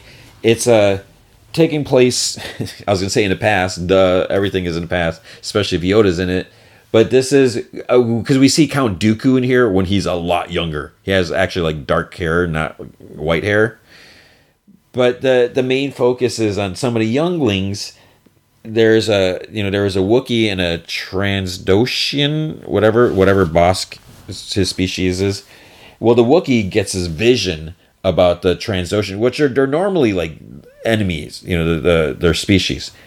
But he gets a vision that the Trandoshan, and they're like, he was friends. They're friends with each other. That this Trandoshan, that she turns to the dark side or something like that. So then he's just like just being jerked to her and all this stuff. And it's just, and part of it is Dooku kind of, because the Wookiee kind of confided in him about the vision, and he's kind of like, well, you gotta trust your instincts. Visions are meaningful, and this. So it's almost like he's kind of pushing him. It's like, don't be a jerk. We know you're gonna be evil or whatever. So, yeah, yeah. Oh crap. Warlock Rebirth. I kind of skipped over this because it's hard, reading with the Marvel app, because a lot of times you get trade paperbacks. So it's like, wait, is this new? Or then you click and you say, oh, this is a collection. Okay, move on. So Warlock Rebirth is Ron Mars and Ron Lim. I definitely need to read this. I'm going to be reading this later. Actually, okay, I got one thing I need to remember to mention. There's the excellent number 2. I didn't get a chance to read that. I did read X-Force 39. So this is still continuing with the fact that Beast, Hank McCoy, is a big piece of crap, and that he killed Wolverine, and then as he was being resurrected, interrupted the process and was using Wolverine as his murder tool to like go out and like kill people, kill enemies of mutants or whatever. And he kind of gets discovered, and he's just like, all right, well, whatever, I'm doing this thing. He takes his Hank McCoy memory matrix or whatever, and he has like a bunch of Wolverine clones. He's still using them, and he's just like a big piece of crap. And it's so ridiculous that he's just so extremely just, that's just wrong. So Wolverine is pissed, and then now it's like, well, what are we gonna do with X-Force? You know, we got to fix this. You know, just the state of where X-Force is, and Beast was doing like things for his personal whatever motives, whether it's kind of okay, kind of good intentions, but just horrible, drastic ways to do it. I don't know. So yeah, it's like we need to put a new team together type of thing, and so it's kind of interesting. But then the other thing I want to mention is I just found out when I opened up the Marvel app today. I maybe didn't notice. I don't know if how long it's been up there, but the Marvel Comics app is shutting down June 2nd. I do not like that because I guess the good news is everything's shifting over to Marvel Unlimited. I need to look specifically because I have a Marvel apps account. I have a Marvel Unlimited account. So how are they gonna merge together? And I'm sure they've considered that, but I have just one other concern that I'm worried about. But the same thing happened with the DC app. I love the DC app because it's just I like using the Marvel app. Everything's in Marvel. I love using DC app. Everything's there. But when you throw them in like Comixology, then it's just like it's just hard to read DC whatever. But yeah, it's interesting. I mean, I'm sure it's just a matter of cost. Like, why you have Marvel Unlimited, they're really pushing that. So why run and have a team, updating and maintaining, making sure there's no bugs and errors with, the Marvel app when you're really, focusing on the Unlimited. But whatever. So we have all that, and that's going to be it. That's all we have. That's all I have to say about comics for this week. All right, let's talk School Spirits, Season 1, Episode 8. Holy crap. Madison's body. Madison's body. I don't know if it's supposed to be like Jennifer's body. That doesn't really make sense. Maybe, I don't know if there's something else's body. But anyways, this show, holy crap. As you know, I really enjoyed the show. I think Peyton List does a great job, and the fact that we have this mystery. She died somehow. She died. Was she killed? Was she murdered? What's going on? And I think I made a comment at one point about something, but we'll get to that later. So the big thing is, how did this happen? How did she die? She's a ghost now. She's at her school. There's other ghost students and teacher, and we're trying to figure out what happened. And it's like, every week, mystery, like what's going on. And maybe it's this person, maybe it's this person. So with the show, because I haven't really heard anything about it, I'm like, are they just going to do like a 1-season show? Just, okay, here's a story, wrap it up, boom, done, thank you, come again. But now the way this ends, we do get answers, but it's like, no, we need a second season. It's like, where are they going to go? I don't know what they could do with this, but holy crap. I mean, I was just, when we find something out, I had to like pause it and just like, what the fudge? Oh man. So it starts off, it's the next day, Maddie, because last episode, she's like, I think my mom might have killed me. She's like, what the heck? And obviously if that happened, maybe it would have been an accident, but drunken rage maybe, but it's like, no, this is again where it's like, it's got to be a stretch, right? They couldn't really do that. But then again, you never know. So it starts off, Maddie's sitting on the roof at a school. She told Simon to look in her room, try to dress her. And she's talking about her mom, so as Simon's at her house looking, she's saying that her mom used to hide bottles in her closet because she's like, if she has the money that Nicole buried, it'll be in one of her usual hiding places, and she's like, she's gotten less creative over the years. So we see he exits her mom's room. It's like, wait, how's he there? Is she like passed out on the couch or something like that? Because as he exits the room, we hear her cough from the other room. So it's like, wait, she's there. The Maddie VO continues where she says, when she was really desperate, she would even use my room. So he goes into Maddie's room, looks in her desk, looks in a dresser, finds an envelope. So then he goes to leave, and then Sandra's there on the couch. She's like, did you find it? And he's like, what? And she's like, Maddie's history notebook. You said you needed to find it, right? He's like, right. He's like, yeah, I found it. He's like, I should head back to school. So he leaves. She gets up. She goes to the window and like watches him ride off on his bike. And then she like looks towards the bedroom. So then Simon, he didn't find the money, but he found Maddie's necklace because she had her necklace when she was alive. We saw that. And then now when she's dead, she doesn't have it. So if something happened, she doesn't have the necklace. So the question is, why does her mom have it? We literally saw her moments before her death, or on her last day. She had the necklace, and now her mom has her necklace. So she's sitting across from him, and he's like, I know it's not what we thought we'd find, and she reaches for it, but then she kind of like pulls back. And she's like, I had this when I went to look for her. He's like, and I didn't have it when I showed up here. She couldn't, but then, there could be some completely logical, non-murderous explanation for this. And then she's like, get her here. She's like, I always know when she's lying. I know all her tells. If you can get her in a room with me and we could, talk to her, she's like, I could figure out if I'm on. And Simon's like, okay. She's like, I'll figure something out.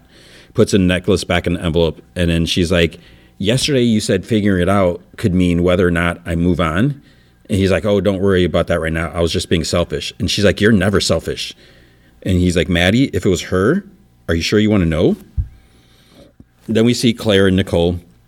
They both tell Xavier that he's out of his mind because, they can't come clean about the money or blackmailing this, in order to save Mr. South.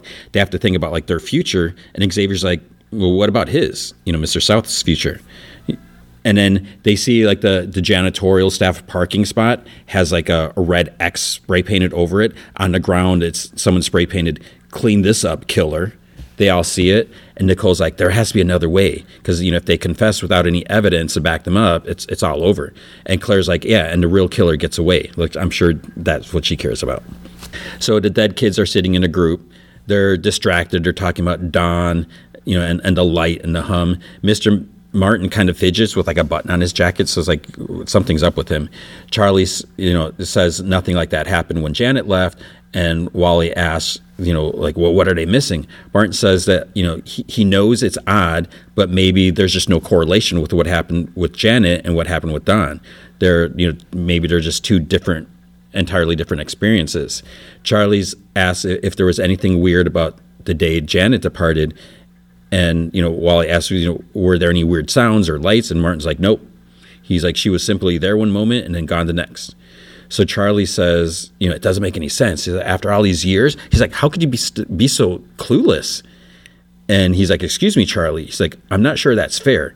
Charlie says that, what if looking back isn't a bad thing? What if it's a key to getting out of here? Why shouldn't they at least try that? And Mr. Martin yells, he's like, because it's painful to constantly be thinking about it. He's like, right? He's like, to relive it all? And Rhonda's like, painful how? Mr. Martin like stands, he's kind of like fidgeting, whatever. Because he's like, the day I died, I made a mistake. I turned my back on a student for a split second, and there was an error, a fatal error. He's like, there was a fire. I managed to save my class, but not myself. And Rhonda's asks, doesn't that make you a hero then? A martyr? It wasn't even your fault. Martin's like, I was a teacher. I should have paid closer attention. I should have known what was going on. Instead, my students have to live with the memory of seeing all of that. Let's just say I failed them, and I don't want to fail all of you too. I spent the last 60 years trying to help you all. I may not have chosen to be here, but I've tried my very best to make this time count, to make it better for you. And Rhonda says to the others, she's like, he's right. He has done a lot to help us over the years. And Charlie's like mock trials and obituaries. And it's just kind of like silent. Then Martin says, he's like, I understand how disappointing it is not to have the answers. I wish I could be more help, but this is unprecedented. I wish I had more answers. I don't. Wally just gets up and leaves, and the others follow. So Maddie's sitting in a hall by Don's spot. Wally comes up. He's like, oh, it's going to totally be weird not having Don around. Everyone's really upset and confused. He says to Maddie, but you talked to her right before she, poof. Maddie's like, I told her I was sorry for what she saw during the anti-seance. Sorry anyone treated her that way when she didn't deserve it. She didn't. It wasn't her fault. And Wally says, we weren't always so great to her either. So Maddie's like, I guess she finally just heard what she needed to hear. What would you do if that one person who was supposed to protect you hurt you? Like the person whose only job to keep you safe? I feel for, the first time in this whole ordeal, I'm scared for the truth. Wally's like, hey, if anyone taught me to face my fears, it's you. And then he kind of takes her in his arms. She puts her head on her shoulder. Then it's 4:00. History teacher asks Simon how the interview went. He's like, what interview? She's like, the Northwestern interview? He's like, oh, it was fine. He's like, whatever. He's like, I don't think I want to go there anymore. And she's like, well, what do you think Maddie would think of that? And Simon just kind of shrugs. Then she says, I found out last week Maddie was selected to receive the Fall English Award. She's like, I know it's short notice, but I was thinking you'd like to accept on her behalf. It's at 7:00 tonight. You could say a few words if you like. And he's like, no. He's like, Maddie's mom should accept it. And the teacher's like, okay. He's like, I'll let her know. Xavier goes to the sheriff's station to talk to his dad. His dad was on the phone, asking, he's like, does anyone have eyes on him or on someone? And then Xavier, he's like, what was that call about? Was it about Mr. South? And his dad's like, what do you want, Xavier? He's like, come on, Dad. He's like, there was no way Mr. South had anything to do with Maddie's disappearance. He's like, I was with him the day she went missing. I've told you this a million times. His dad's like, well, I'm busy. He walks away from the counter, into his office, and Xavier follows him. He's like, I also know that he couldn't have been in those houses. The person I saw jumped out a window. Mr. South can barely make it up the steps without a knee brace. His dad closes the door. He's like, now you're going to come down here and admit to me you were there? He's like, that's a bold move, Xavier. Coming down to my office and telling me that? He's like, I should be arresting you right now. Xavier's like, yeah, Dad, maybe you should arrest me. Or, crazy idea, do your fudging job and arrest the actual criminal. He's like, that's enough. He's like, I got work to do. Go home, Xavier. He just walks out of his office. So Xavier leaves. He sees a note that his dad wrote. There's an address. He takes a picture of it. Rhonda is making coffee in the teacher's lounge. Charlie says, he's like, things got weird before. And he's like, how come you're not asking more questions? And, Dawn crossed over. And she's like, well, good for her. That doesn't help me. And Charlie's like, well, what if it could? We were there. Dawn found something in the seance. She must have unlocked something, something huge. Rhonda's like, we never saw her cross over. And Charlie says, but we felt it, right? She was able to conjure her memories and made it out. Rhonda says, can't you just slow down on all of this? He says that, this is what he's talking about. She was in a rush to cross over. Now she wants to slow down. She's like, you're just out of your depth, Charlie. Just give it up. And he's like, you can't just shut me out. And she's like, give it up, Charlie. He's like, Rhonda, you can talk to me. We're friends. And she's like, why? Because we're stuck here together? She's like, get a fudging clue, kid. He's like, fine. And he walks out. Simon and Sandra are walking the halls. And she asks, she's like, are we early? Because no one's here there. He's like, oh, I figured that, we can go over what, you want to say. And Sandra's like, no. She's like, I don't want to give a speech. He's like, oh, it's just a few words. We could write, some stuff down and, just to be ready for it. They go into the history class because that's where Maddie can, talk to him. And she's like, which one was hers? Where did Maddie sit? And, he points her out because Maddie's actually there sitting in her desk. And Sandra's just staring at the empty desk, but she's kind of staring at Maddie, but she's not. Then Xavier, Claire, and Nicole go to the address. Nicole asks, he's like, wasn't the last break-in a block over? Claire sees, she looks at, and she notices the door is open, so it's been broken into. Xavier's like, oh, why don't we go in? And Claire's like, yeah, because that went so well for us last time. She says that they should just sit and watch. If there's movement, then they'll go for a closer look. It'll be like a stakeout. And Nicole's like, oh, I just can't think of a better way to spend my Tuesday night with them. Wally and Charlie are trying to find information on Don. They're like using like the microfiche machine and stuff like that. Wally's not finding anything because he's like, she died in 1960, right? Because there isn't anything there. So then he's like going backwards, trying to find any mention of her or whatever. Charlie says that her student records don't really say anything either. And he's like, you know, he knows that they weren't close, but it's weird that they didn't get to say goodbye. And Wally says, he's like, I don't want it. You know, I don't want that. You know, he didn't get to say goodbye last time, like in real life. So he doesn't want to just disappear. Then Wally finds an article. He's like, Split River High School has been chosen for a national pilot program to protect teachers and students from the threat of a nuclear strike. A fallout shelter will be built below the east wing of the school, the same location where fire destroyed the former chemistry lab on January 14th, 1958. Charlie's like, that must be Mr. Martin's fire. Does it mention him? So Wally like reads, the authorities determined the fire was accidental. 2 people were killed in a fire during a routine chemistry lesson. Beloved teacher, Mr. Everett Martin. And Charlie's like, 2 people? He said he was the only casualty. So Wally reads more. 1 student was also killed in a fire. Sophomore. And he like stops. Charlie's like, what? Wally points to the screen. Janet Hamilton. So they're like, why did they both lie to us? Because Janet says she died in electrical in the radio room or whatever, and Mr. Martin says that he was the one that died. So then Simon is sitting across from Sandra. He suggests that maybe they start off with what this award would have meant to Maddie, and she's like, "Oh, not much." She's like, "Maddie always thought this kind of stuff was silly," and Simon says, "Well, what do you think she'd say if she got the award?" She would say, "What's the point if there's not a cash prize?" Maddie says, don't let her talk her way out of this. So she like, ask her what she remembers of that last day. So Simon's like, what do you remember of that day you came to school looking for Maddie? And she's like caught off guard. She's like, why are you asking me about that? He's like, for the speech. I thought if you remembered something meaningful. Maddie's like, she's going to bail. And then her mom's like, I shouldn't do this. You know what? You can accept the award and bring it by the house or keep it. Honestly, I don't care.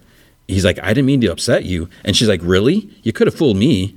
Maddie's like, you can't just let her leave. Ask her about the necklace. You know, Sandra says that she shouldn't be there. And Maddie's like, ask her about the necklace. But it's like, how do you do that? So Simon's just like, why do you have Maddie's necklace? And then she stops. And then he like pulls it out. He's like, I know you told the cops you came to school the day Maddie went missing. I saw your car, but you said you didn't see Maddie. He's like, I know that's a lie because she was wearing this when she left study hall. Why'd you come to school that day anyways?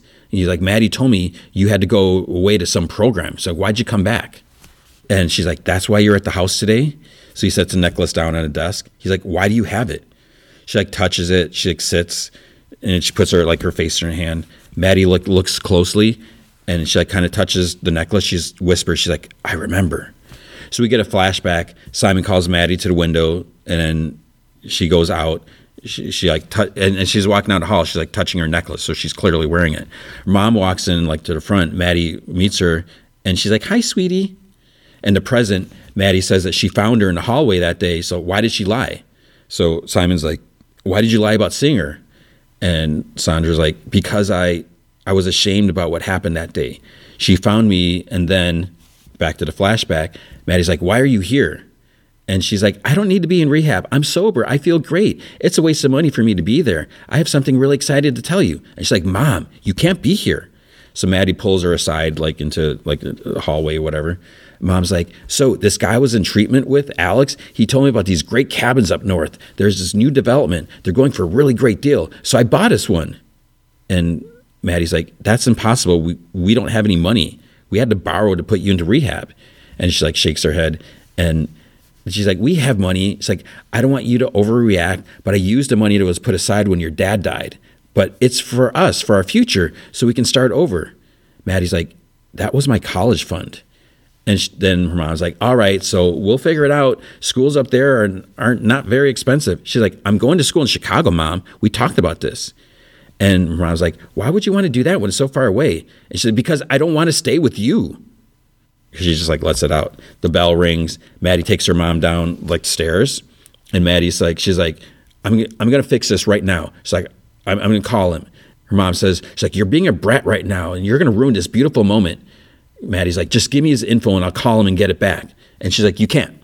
I wrote him a cashier's check this morning. You just need to get over it, realize I'm the adult here. And Maddie's like, yeah, adults are supposed to take care of things. They're supposed to be responsible for their lives, for their kids. No one has taken care of me since Dad died. You can't even take care of yourself, Mom. That money was for me, from Dad. It wasn't yours to spend. Every day you wake up and you find a new way to hurt me. I have to lie to my friends every day. I have to pretend everything's okay. And Sandra kind of looks around. You see the crowbar is off to the side of the hall.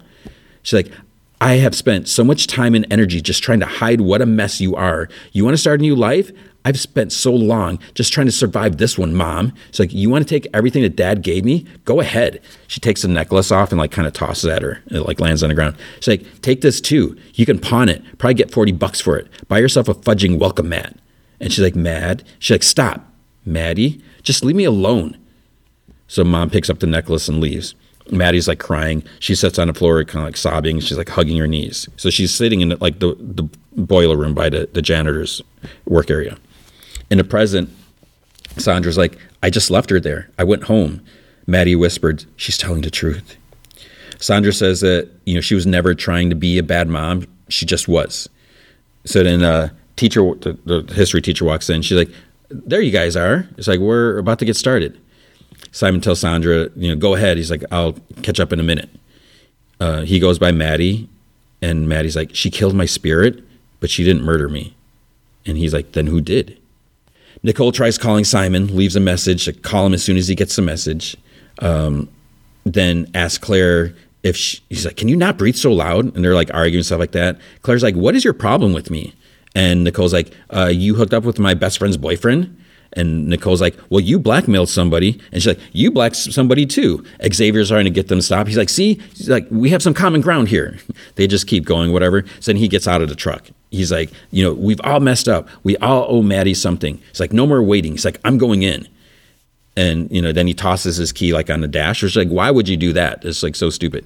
Nicole's like, I'm going too. Then Claire's like, well, I'm going to go too. Nicole's like, no, you wait in the truck in case we need a getaway driver. Wally and Charlie, they go to the bomb shelter and they comment how it looks like it hasn't been touched in years. But Charlie notices like a box has been moved because like the dust on the shelf. And Wally, pulls down the box. There's a bunch of notebooks behind the box. And Wally's like, he's looking through it. He's like, these are our obituaries. So the notebook Charlie reads mentions subject has paranoia, is having memory loss, and is requiring further study. Wally's like, isn't this Mr. Martin's handwriting? So it's almost like kind of science observation notes. The school award things in the gym. Split River string quartet's playing. Teacher announces the English award for Madison Nears. Her mother is there to accept on her behalf. So she goes up. She's like, hi. She's like, this is the first time I've been in the gym here. It's like Maddie didn't do many school activities. Whenever she was honored for her grades, she didn't want me to come. So I know it seemed that Maddie was kind of hard to get to know. That was probably my fault. But I hope you all know, even if you didn't know her very well, maybe it didn't seem like it. She cared so much about everything. Her friends, going to college, me. She took care of me, probably more than she should have had to. I just hope that all of you here know, even if you weren't close, that Maddie would have stood up for you. She would have helped you if you needed it because she was just that kind of person. She was really, really wonderful. And she's like, crying. And I just wish someone had been there to stand up for her. I wish that I had been there for her. And she's like, excuse me. She's like, thank you. Mr. Martin walks up to Maddie, like in the bleachers where she's watching. He's like, it might not seem like it, but you're lucky. You're lucky you got this. He's like, this goodbye. Maddie's like, I'm not sure if any of this makes any sense, but maybe if my mom is ready to say goodbye, so am I. I think I'm ready to write my obituary.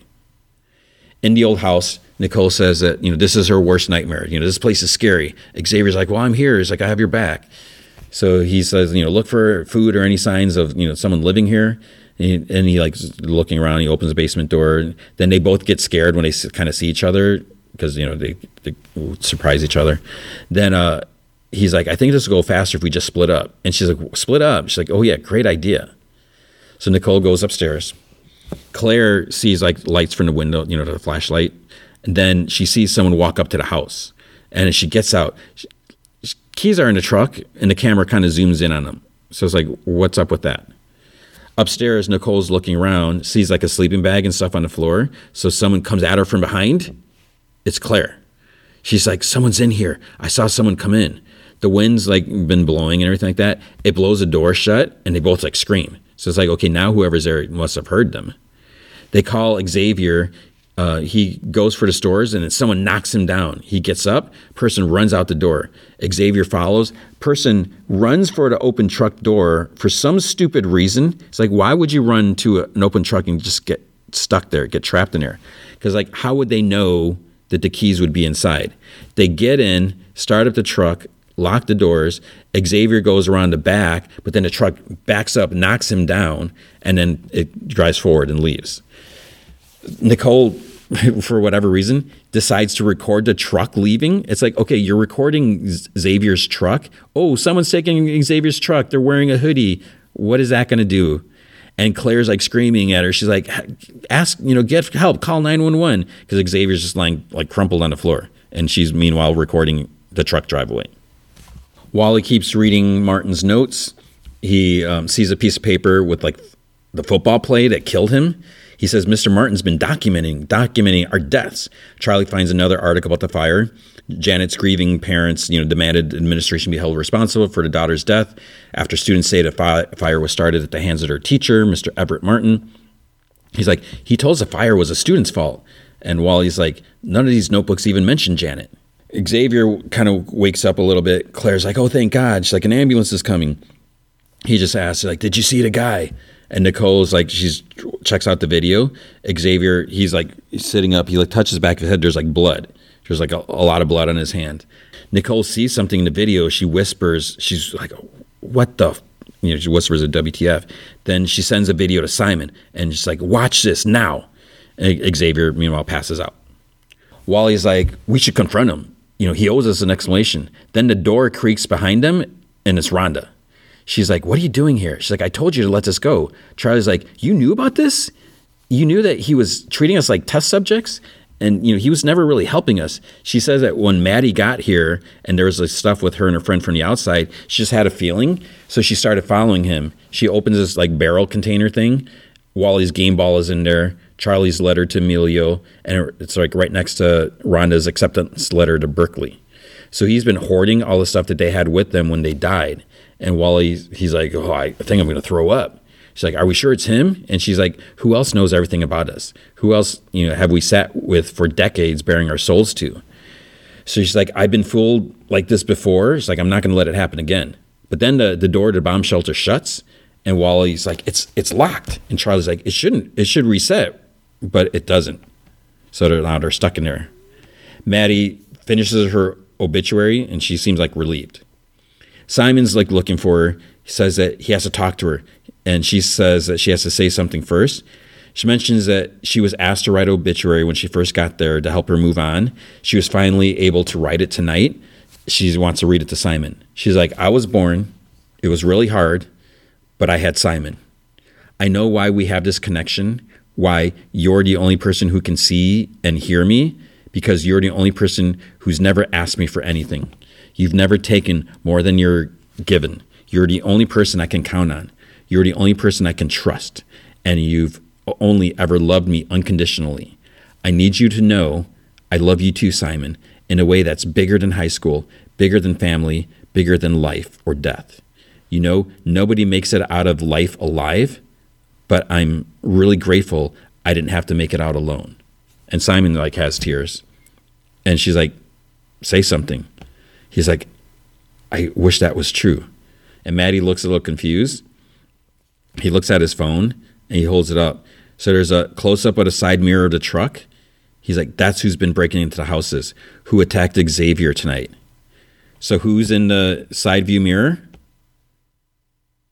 It's Maddie. What? How can Maddie have knocked Xavier over taking the truck when Maddie's dead and is a ghost? He's like, I don't know if this is real, Maddie. Maybe you're just some fudged up coping mechanism that I created to put off the pain of losing you. But if you're alive out there, I lost my mind. And she's like, no. He goes to leave. She's like, Simon, this is real. This is me. She's like, Simon, I'm real. Xavier's put into ambulance. Dad arrives. He gets into ambulance. I guess he leaves his cop car there. Nicole and Clara just like standing there like, what is going on? Simon walks out of school. He's just like leaving, goes by the bus stop. Maddie yells. She's like, please, Simon, I know I can't explain what's happening, but I'm here. You're not crazy. He gets on his bike, starts walking, and then he stops. She goes after him, but then she hits the school boundary and is back by the boiler room as he turns around. So he sees it's empty. So now he's really going to think he's crazy. He gets his bike. Maddie screams in the boiler room. Then she hears, somebody help. It's probably coming from the bomb shelter. So flashback, when she's crying, there's a female muffled, somebody help me. So wait, someone else is saying this. She gets up, help. No, I don't want to. No. There's muffled chatter. Then you hear, you have to tell me exactly, what did you feel? You have to tell me. Maddie opens the door and she sees Mr. Martin. And then he's like, don't move, Janet, don't move. She runs towards the door and through Maddie, sending Maddie flying back, and then it goes black. So Janet and Mr. Martin were in the bomb shelter doing something, some experiment or whatever. Janet goes to take off, hits Maddie's body. So in the present, she hears, somebody help. She goes to the door, it's like stuck. Wally says that it's stuck on her side too. Rhonda yells, she's like, you can't trust him, be careful. And Maddie's like, trust who? Then Mr. Martin is at the top of the stairs glaring down. And then she kind of like shudders. Someone is standing at a ticket booth, like shakily hands money over. The lady says that, she's like, we prefer small bills. Then she's like, I need a name for the ticket purchase. And the person's like, Janet, Maddie, it's Maddie. So Maddie is there buying a bus ticket. Then she sees a Maddie missing flyer. She tears it down, just like crumples it on the ground. And then she heads to the bus. She gets on one of them. I'm not really sure which one. I think it was Detroit or maybe somewhere else. And she's going to leave. So that was a crazy thing. Maddie's dead. And I think I said, it's like, well, maybe she's not dead. Maybe she's in a coma, but that doesn't explain how her ghost spirit is there. Whatever Mr. Martin experiment he was doing, I mean, if he's been documenting all this stuff, he's probably like trying to figure something out. So Janet runs out of the room, whether she intentionally or unintentionally, Maddie was in a doorway, tries to run out, ends up going through Maddie. So Maddie's body goes flying. So she must have hit her head or something like that. So maybe that's where the blood came from. But why is it on a crowbar? Because it could have splattered on the wall. And who took the crowbar? And, whatever. It appears Janet somehow inhabited Maddie's body and has been hiding out and doing these horrible things. And now she's leaving town. So I don't know what's going, and I don't know if there's a season 2. I think the show has been doing good, like on Rotten Tomatoes. I haven't really been checking, but yeah, this is crazy. I wasn't expecting that, and I thought I would have been fine with just, okay, we find out who did it, that's it. But now, like, what are you going to do from here? And poor Simon thinks he's crazy because, of course, when he looks back, Maddie disappeared into the boiler room because she hit the school, the boundary.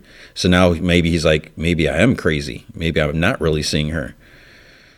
Oh man.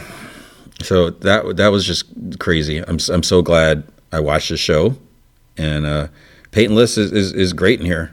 Way better than Tori on Cobra Kai.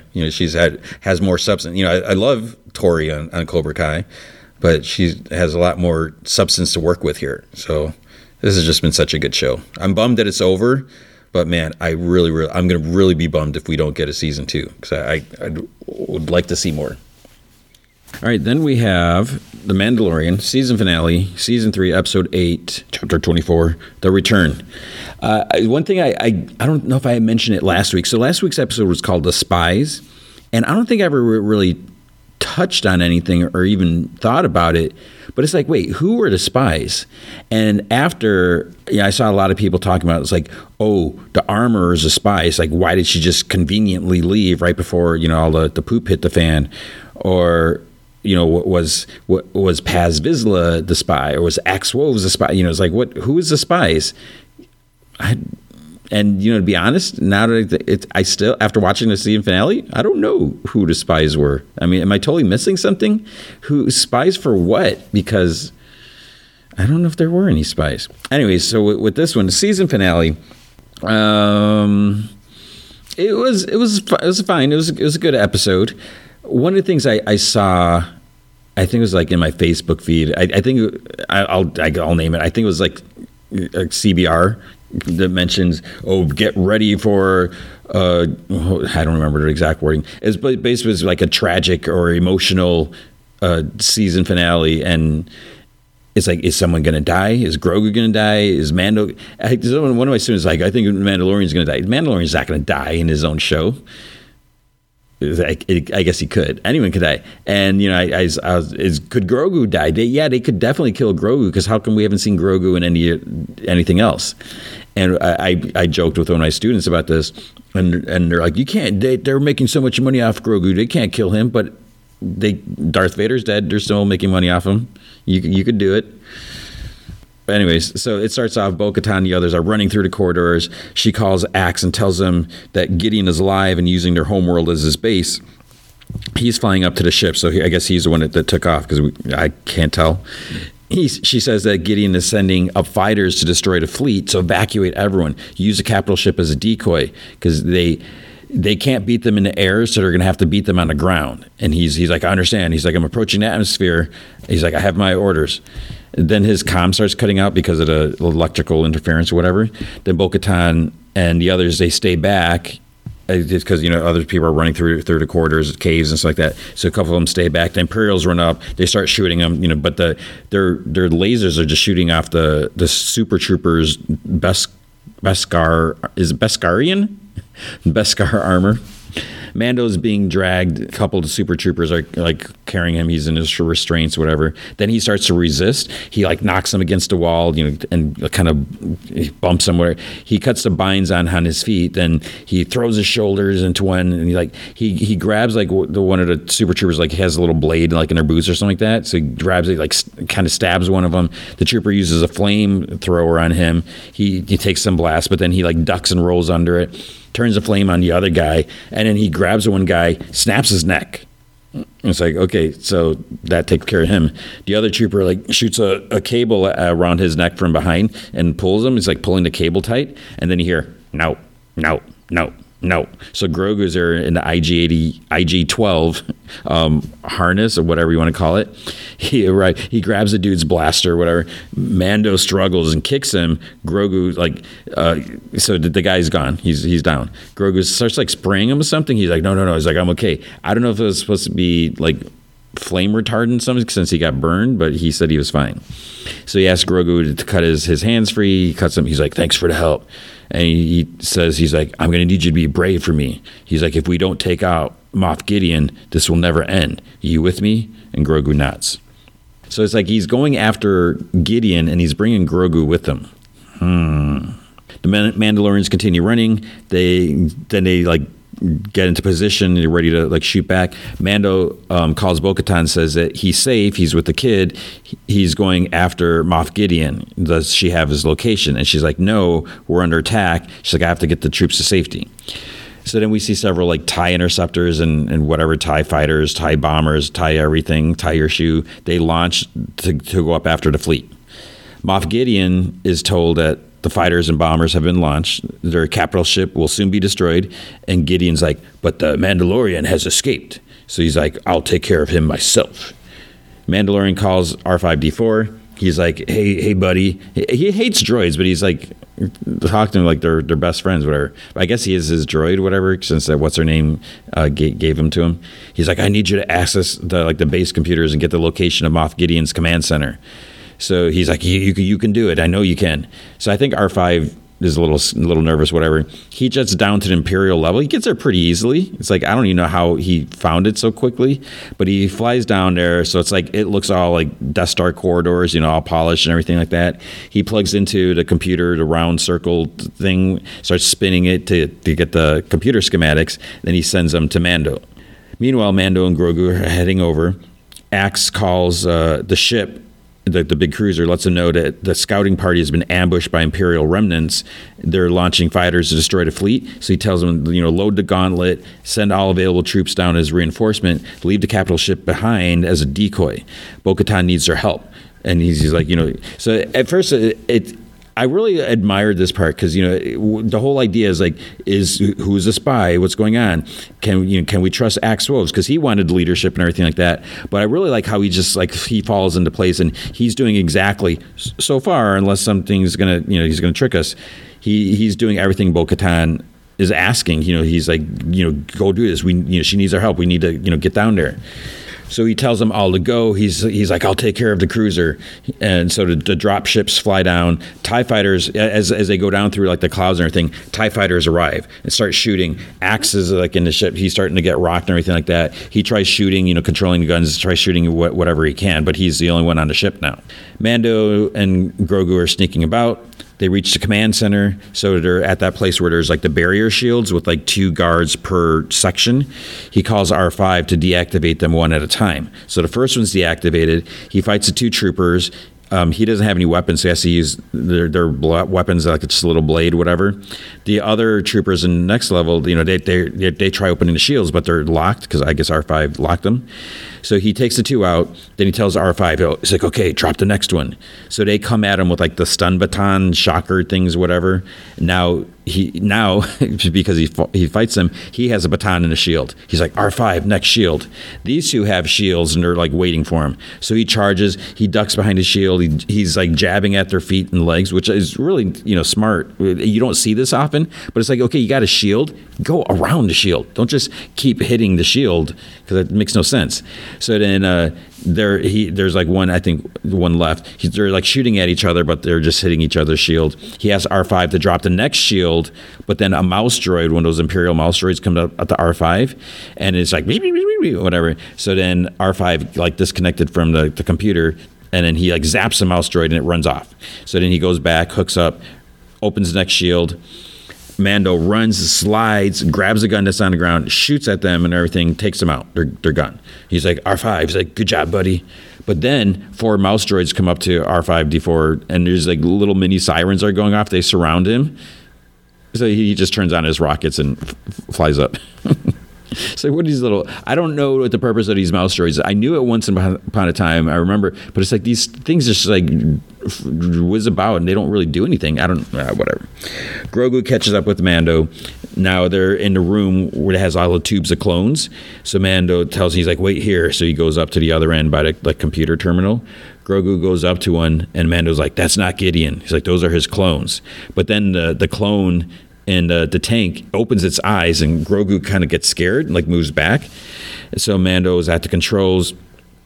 He powers on the tubes and they start like exploding, like overloading or something like that. Bo-Katan and the others arrive at some underground caves. One of the pirate dudes says that they used to hide out there, the Mandalorian guys. They said that, you know, they've hid there since the Purge. They have hideouts and food cache like throughout the surface of the planet. That's how they survive. They planted farms down there and everything. And Bo-Katan just like plants like indigenous to the planet and everything like that. Bo-Katan's like, she's like, oh, I didn't know gardens could grow outside the dome cities because, you know, she saw gardens like that. And the dude's like, they just need room to grow. Then the armorer calls Bo-Katan that her reinforcements have arrived. But again, everyone's saying, it's like, oh, the armorer must be a spy. Ships are approaching. Bo-Katan's like, let's take back our planet. They all fly up. The drop ships release the Mandalorians. They all fly together. Bo-Katan flies up next to the armorer. She raises the Darksaber. Imperial troopers fly up. So then they just go towards at each other, like just big swarms. The super troopers, the Mandalorians flying at each other on jetpacks. Bo-Katan's slicing with the Darksaber. Armor is like swinging her hammers. The others are shooting. It's just like big mess.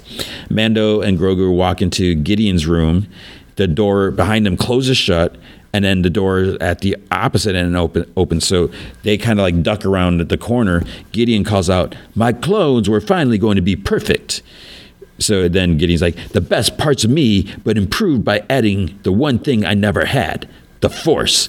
I was isolating the potential to wield the Force and incorporating it into my unstoppable army. And you smothered them before they could draw their first breath." So Mando ducks out, starts shooting. He hits Gideon's armor, but it bounces off. And it's like it's just too bad because Gideon's standing there without his helmet. If he would have hit him in the head, it's over. But he doesn't hit him in the head. And then Gideon shoots a rocket at them and flies into the other room. Mando flies at Gideon, like hits him. They fly back, but then Gideon flips Mandalorian like off him. He kicks Mando's gun away, starts like hitting him, just like punching him like that. Then those stupid Praetorian guards come out. I don't know if Paz Vizsla's dead. I want to believe that he survived, but I'm pretty sure we don't, unless they showed him and I just missed him. He might be dead. I don't like that. So the stupid guards come up because, of course, Gideon can't fight by himself. Mando ducks and he starts kicking, but he's doing okay. But then they start to pin him down because they have those big vibro staffs or whatever. Then Grogu comes in babbling, and then no. So Mando's kind of down. The guards, they approach Grogu. Grogu kind of backs up, and now he's going into the other room. Mando like gets up. He's like, no. But then stupid jerky Gideon shoots Mando in the back with a mini rocket. The door closes. So Grogu is in the other room alone with these three super elite fighting guards. Mando gets up to run, but then Gideon shoots a cable around his neck again to stop him from going over there. So Mandalorians versus Super Troopers fight continues. They're all flying through, swinging at each other, shooting, armor swinging and stuff like that. IG-12 is getting beat by the Praetorian guards, loses a leg, goes down. They swing down at Grogu, but then he force leaps out. There's like this kind of like almost like half circular arc of lights, like almost a whole circle of lights above in the room. So Grogu's up there, kind of like running, and they're like kind of like trying to hit at the lights, trying to get him. And then it's like as he's running and flipping, it's almost like Grogu is laughing. It's like maybe he thinks it's fun. But this is dangerous. Could this be the end of Grogu? Gideon kicks at Mando while he's down, of course. He hits him with his flames. Mando gets up and swings. I think Gideon's suit is like enhanced, because you keep hearing just like rotors or something like that. So he must have like super strength the way he's fighting everything, because Moff Gideon is just a big piece of poop. And he's like going toe to toe. He's almost, he's kind of got like the advantage over Mandalorian, which doesn't make sense. But then Bo-Katan's up above. She flies down at him, hits Gideon, knocks him over. Then she says, Mandalorian, she's like, "I've got this." She's like, "Go save your kid." He picks up his blaster and leaves. Gideon gets up. "Bo-Katan Kryze, what's it going to be this time? Surrender or fight?" She ignites the Darksaber. He opens this long staff, like stun staff, vibros, whatever these things are called. Grogu's still running around the lights, and then part of it gets sliced off, and he falls, and a bar lands on top of him. So it's like he's pinned underneath. He starts to like lift it with the Force, but then the three guards prepare to strike him all at once. But then Mandalorian comes in shooting at them. He shoots one down, but they are kind of wearing armor and stuff like that, so it's just kind of stuns one dude. Then his arm gets wrapped. It's like in a vibro. It's not a mace, but it's like a big, long, whatever chain thing like that. So his arm's held. The other one gets his other side. And then the third one gets up to shoot him or whatever, do something. Or not shoot him, but they can stab him. But then Grogu force shoves that guy to the side. Gideon and Bo-Katan continue fighting. Mando and Grogu start fighting together. Grogu's like, shoving weapons aside. He stops the staff that comes like swinging down at them. Mando shoots at their feet, at their body. And then finally, eventually, they're down. And then he's like, "You did good, kid." Speaking of coming down, the capital ship is coming down. It's like in flames. It's just been attacked by all the TIE bombers and TIE fighters and everything like that. So Axe calls Bo-Katan and Koska. He says that he's coming in hot. He's going to take out the base, so get everyone out of there. Bo-Katan, she's feeling some pain in her gut from getting hit. I don't know if she got stabbed. I don't know if these things are penetrating the armor or around the armor. Then Gideon's like, "Hand over the Darksaber, and I'll give you a warrior's death." She just like screams, charges at him, swings and kicks. Then she goes to swing at him again. He catches her hand, and then he like squeezes her hand and damages the Darksaber and damages her hand probably, I think. So I think her hand must be broken the way she's holding it. But then, so she's down. He just easily takes off her helmet. I don't understand this. I feel like there should be some safety latch or something to keep it on, because as they're moving about, if it's just a matter of putting it on and off, as they're flying about, that thing's going to fall off because there's nothing holding it. At least like with the football helmet, you have straps under your chin. Motorcycle helmets on there pretty tight. It's not going to go flying. A regular helmet, you got straps, but these things you just lift it on and off. I just don't understand it. And for a group of people whose whole thing is about not having their face revealed or anything like that, you pin them down, whoosh, helmet's off, you're done. Even Batman has like booby traps in his cowl so no one can take it off. I just think they need to do something about that. So he's like, the Darksaber's gone. And then he like zaps at her, stabs her or whatever, shocks her. And he's like, you've lost everything. Mandalorians are weak once they lose their trinkets, even though Mando has been fighting everything when he had no weapons. But then she's like, Mandalorians are stronger together. Gideon gets shot in the shoulder from behind. Mando and Grogu approach. And then Bo-Katan and Mando are shooting at him. He's shooting back. Cruiser is approaching. It's getting closer and closer. Axe shoots out a window, like the glass. He flies out. Mandalorians are also flying out of the cave as the ship comes crashing down. Mando is getting shot at a bunch of time, and he like falls to his knee. Bo-Katan runs up with her like shield on her wrist thing, her electro shield, and like starts to block him. Grogu shoves at Gideon with the Force. Sparks are flying from the cruiser coming down, so it's like these sparks are really close to Grogu. Gideon tries shooting at Grogu, and I think Grogu might have blocked it with the Force. Then Mando comes, and Bo-Katan puts her shield in front of Grogu, and then they shoot at him. The flames start coming. He's like standing there, then his arms are out. And he's like, Rah! Flames come behind him, engulf him with flames because the cruiser's down. Everything's just like exploding and stuff like that. Whole base is just in flames, goes up, whoosh, fire everywhere. So that little circular shield is not going to protect them. They are toast. But then we see inside, Grogu is holding the flames back. He made like a force bubble. Mando and Bo-Katan are just like watching in awe. And then the flames kind of like go away. Grogu just like plops down on his bottom when the fire passes because it probably took a lot of energy out of him. Afterwards, it's over. Mandalorians are standing by the living waters. Is that what they're called? I forgot what they're called. It's like some are beating the drum. So ceremony. Armor swears in that kid, Rengar, which I think is Paz's kid. So again, is Paz dead? Then Mando and Grogu like walk in, and he sets Grogu down on the steps. He says to Armor, Grogu is my apprentice. He is no longer a foundling. Add him to the song. She's like, he is too young to speak, so he is too young to take the creed. He must remain a foundling. And then Mando's like, if his parent gave permission, couldn't he then become a Mandalorian apprentice? She's like, yes, but his parents are far from here, if they are even alive. Mando's like, then I will adopt him as my own. And Grogu is like, Rrr. He looks at him, and Armor kind of turns at him. She's like, this is the way. This is the way. And then to everyone, she's like, let it be written in song that Din Djarin is accepting this foundling as his son.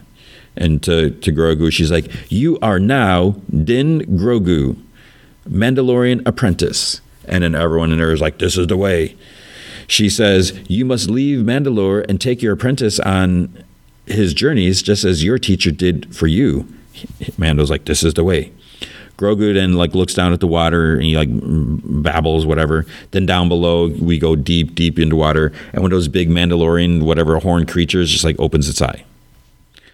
Armor hands Bo-Katan a torch. Bo-Katan lights the great forge. Whoosh! And Axios like, tsh, tsh, banging their wrists together.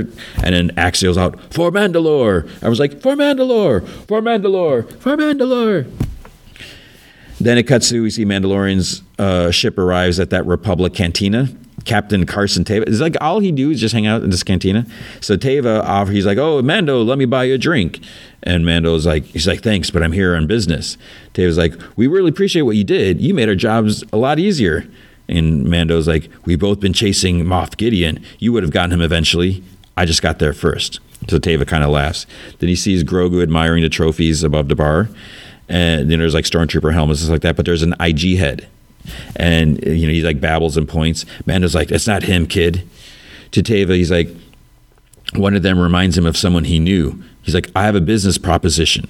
This youngling is my apprentice." And Teva's like, "What does that have to do with me?" He's like, "I'm a bounty hunter by trade. Now that he's with me, I'll be more selective in my assignments. You don't have the resources to protect the Outer Rim, let alone hunt down Imperial remnants, and I need work." So Teva's like, "Let me get this straight. You want to work for the New Republic?" Amando's like, "On a case-by-case basis, an independent contractor." He's like, He's like, "This is against regulation. It'll never get approved, which is why you won't tell them." Teva's like, "Let me think about it." Amando's like, "You already did. It's a good deal, and you know it. Is that so?" And he's like, "All I require is a small advance. What I want in return is that." And he points to the IG head. "A scrap assassin droid head?" He's like, "I need it for parts." So then on Navarro, Grief Karga says, he's like, "The people of Navarro appreciate all you've done, Mando." He's like, "I want to give you this deed to a cabin just outside of town where you can lay low with your new family if you choose so." And he's like, "Between adventures." Mando's like, "Thank you." They shake their hands. Then Karga leans over to Grogu. He's like, "And that goes for you too, Din Grogu." And Mando's like, "And I have a gift for you as well." And then the Anzellans exclaim, like, "Ah!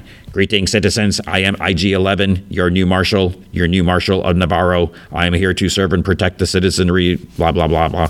Citizens applaud. Then at the cabin, Mando sits like out front, like on the porch. It's not really a porch, but it's kind of a porch. Grogu is just levitating a frog by the pond. Then he like drops him into the water. The end. That's it. So there was no tragic... I don't know what was so tragic. Paz Vizsla may be dead, but that was last episode. Everyone survived other than that, I think. Unless I'm forgetting something. So it was a good episode. It was fine. I don't know if I was just expecting too much. And, this was a weird season because if you think about so the whole season, this wasn't really about the Mandalorian. It was about Mandalore, which is fine, totally fine. And it seemed like this was more about Bo-Katan and gaining power, leading the people and claiming her position or whatever, all that. So it's just kind of weird. And so, Grogu now is an apprentice. Okay, so we got some progress there and everything, but it was just like a good episode. It wasn't like an amazing, knock my socks off or anything. So I'm not complaining, but it felt like a very safe episode. Is Gideon, God, Gideon better be gone this time. He was still in his armor, so like, could he survive the flames? Maybe, I don't know. But move on, get someone else. It's like enough of Gideon. But that was it. So I don't know if there's a season 4 because Dave Filoni is supposed to be directing a movie that's going to tie in characters from Mandalorian and his other stuff. So I don't know if that's when we'll next see them. I don't know. But that was it. So that is the way. That was the episode. That was The Mandalorian. And now Star Trek Picard Season 3, Episode 10, The Last Generation. So this is it. This is the end. And I'll just say right now, I did enjoy this. I enjoyed this series. I enjoyed this episode. It's kind of weird. This season has been like Next Generation reunion. And I think that that's something that people, probably a lot of like hardcore fans would have wanted. I think I don't know. I feel like I'm so out of touch because I'm not a diehard Star Trek anything fan. I really like Next Generation. I've mentioned that several times. There's something about just a character and everything, and looking back at them, sometimes it looks a little cheesy, a little cheap, because it's just outdated when the production and whatever. But there's just a lot of cool things that came out of that and a lot of cool characters. So I've been enjoying this series, and I don't know how other people feel about it. But the first season is like each season has been kind of different, which is kind of cool in a way. You know, there's been some connections, but it's just it's a weird thing, and this, yeah. So I've enjoyed it. I am bummed that it's over. I part of me kind of wishes that I was into more of the other Star Treks, but I feel also now it's like there's I don't even know where I would begin. Like I don't know if each Star Trek is as good as the other Star Trek. I don't know what one I should do, what ones I should avoid. So I don't even know. I would need help to deal with that. Now, if they decide to do any spin-offs off of what, especially like the stuff that happens here, I would definitely be on board with that. You know, I did want a spin-off with Todd Stashwick, Captain Shaw, but we know that's not going to happen. So starting with this, there's like a message from President Anton Chekhov, which is, you know, a nice callback that we know that, you know, the Chekhovs are still around. He's, you know, calling emergency channels like do not approach Earth. You know, the young have been compromised by the Borg. You know, our fleet has been taken. You know, they haven't found a way to unassimilate the young yet. And then, but then he's got to say, he's like, I know what my father would say, hope is never lost or whatever. And then the connection fails because you hear someone's like, sir, we got to get you, you know, safety or whatever.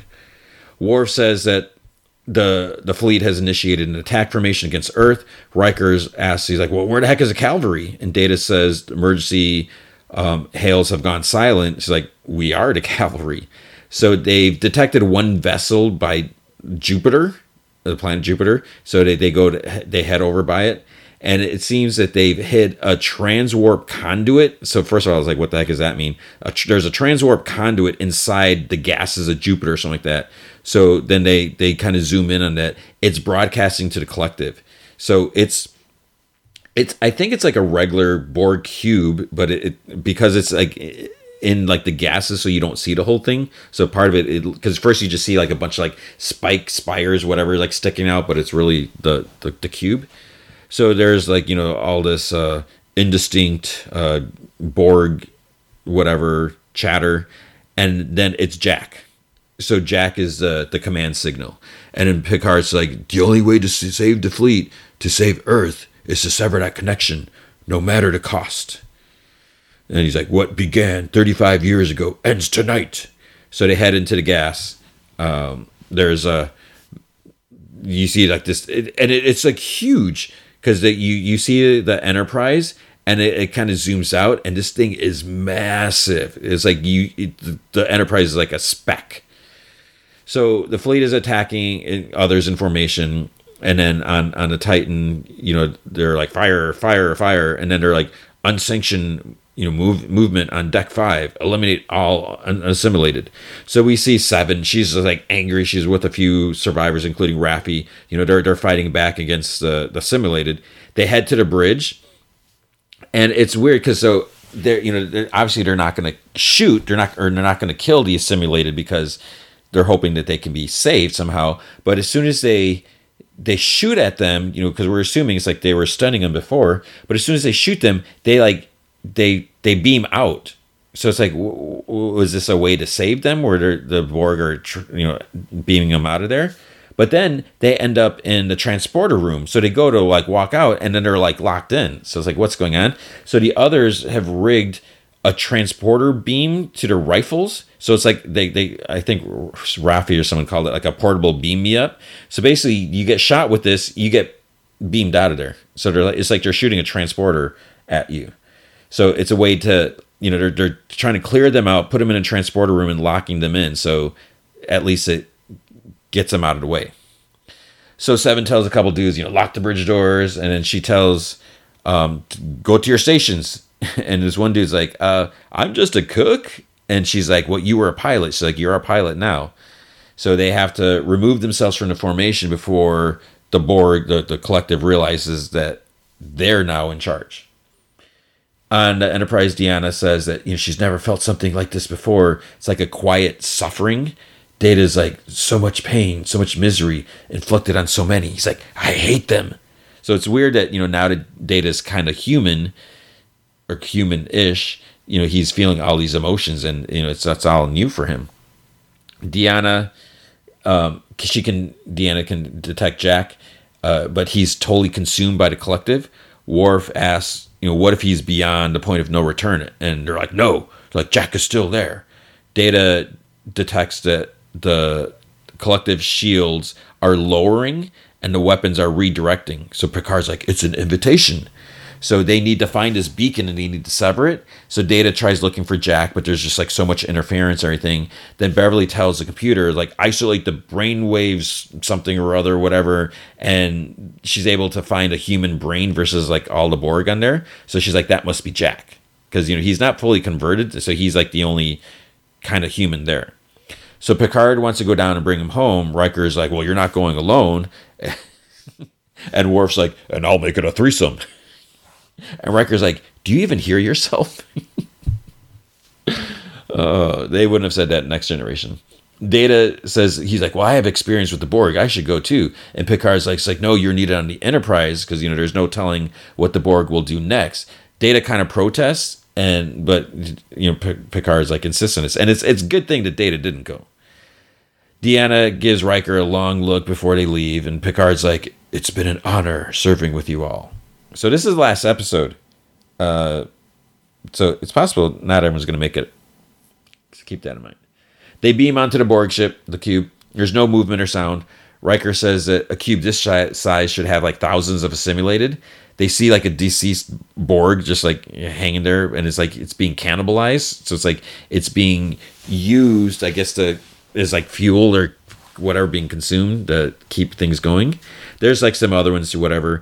And Borg says that the place is just a tomb. Beverly calls and says that Jack's signs are coming from one level below them.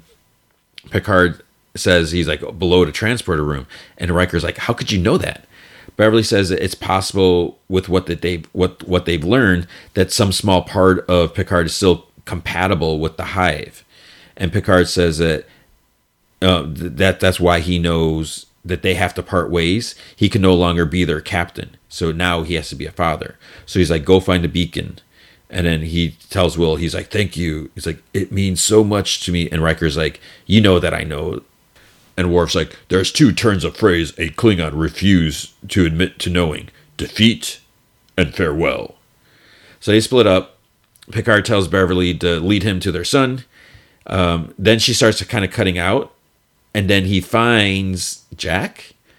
The closed caption referred to him as Vox because that's what they call him last episode.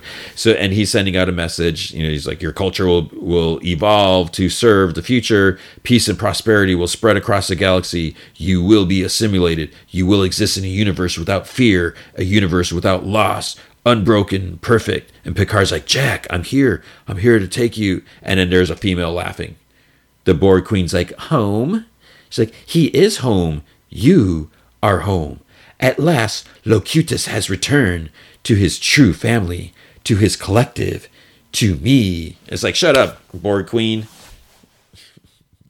The fleet continues firing. Rafi says that there's a Starfleet ship near a Borg cube, and she's like looking at the reading. She's like, it's NCC 1701D. And Seven's like, the Enterprise? It's like, they're engaging the Borg. And Rafi says, that thing is ancient. And Seven's like, they're not tied to the new system, so they can't be controlled like the rest of us. So they need to find a way to do the same thing. They must be making a play to shut down the collective, so they need to buy them as much time as they can. And it seems that the fleet is using like line of sight propagation. So if they can't see them, they can't control them. So Seven orders a crew to scramble the fleet shields. There's like, I guess, all these codes or prefixes or something, whatever.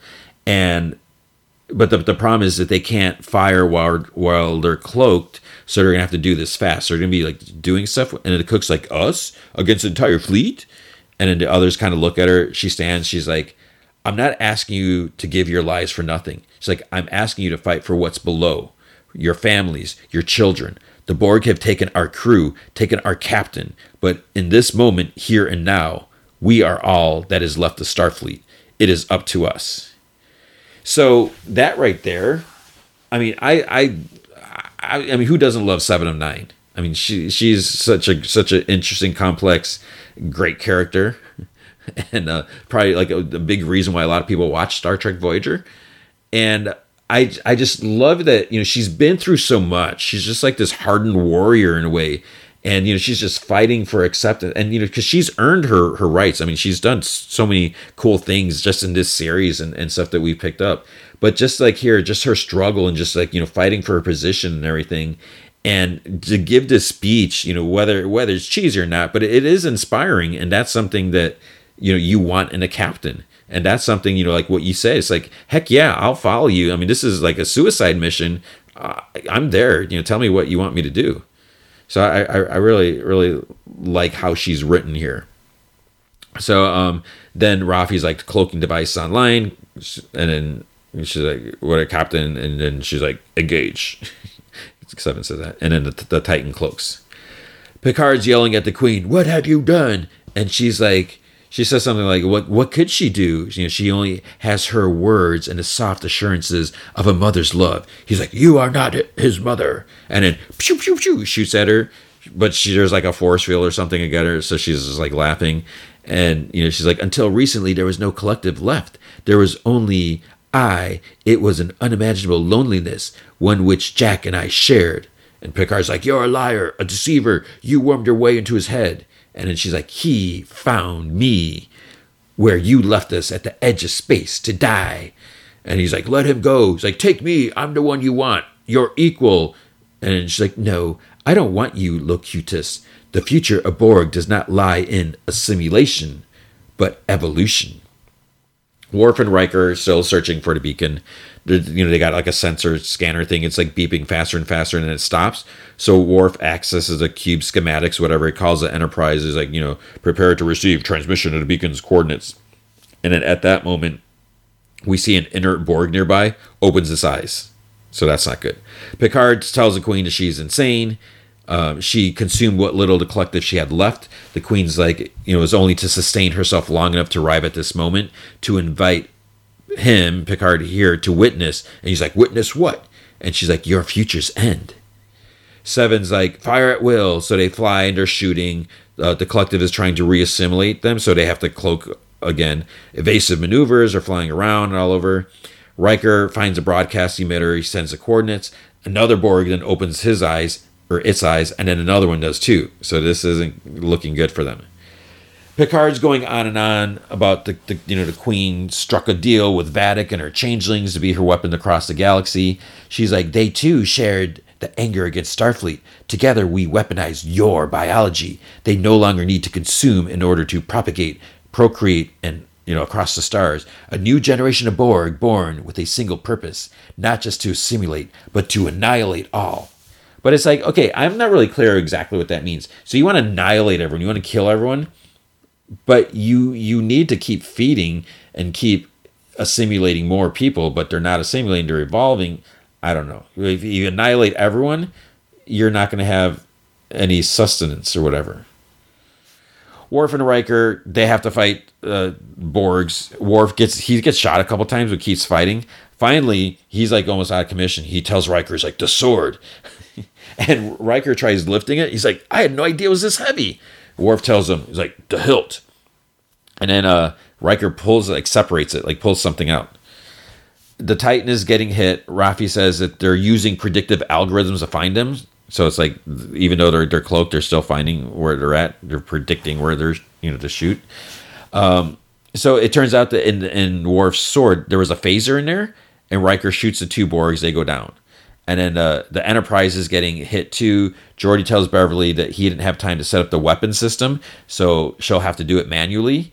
Then she's like, fire torpedoes, lock on target, blah, blah, whatever, all this stuff. And then there's like some direct hits, and then they all turn and look at her, and she's like, a lot's happened in the last 20 years. So now, Beverly, who never really did anything before, she's like a badass too.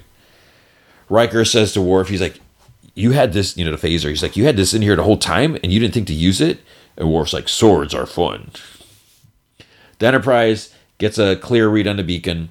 The bad news is that it's in the heart of the cube. So Geordi's like, the only way to take out the hive is to take out the beacon, but it's going to be impossible. They're looking at like the path inside the cube. It's just like, it's just crazy maze. Geordi's like, his daughter couldn't even navigate through this. Then Data moves, to the control part. He's moving the ship. He's like, I got this. And he's like, trust me, statistically and probably it's impossible, but my gut tells me I can do this. Geordi like stares at him and he's like thinking, he's like, all right. He's like, we'll go with Data's gut.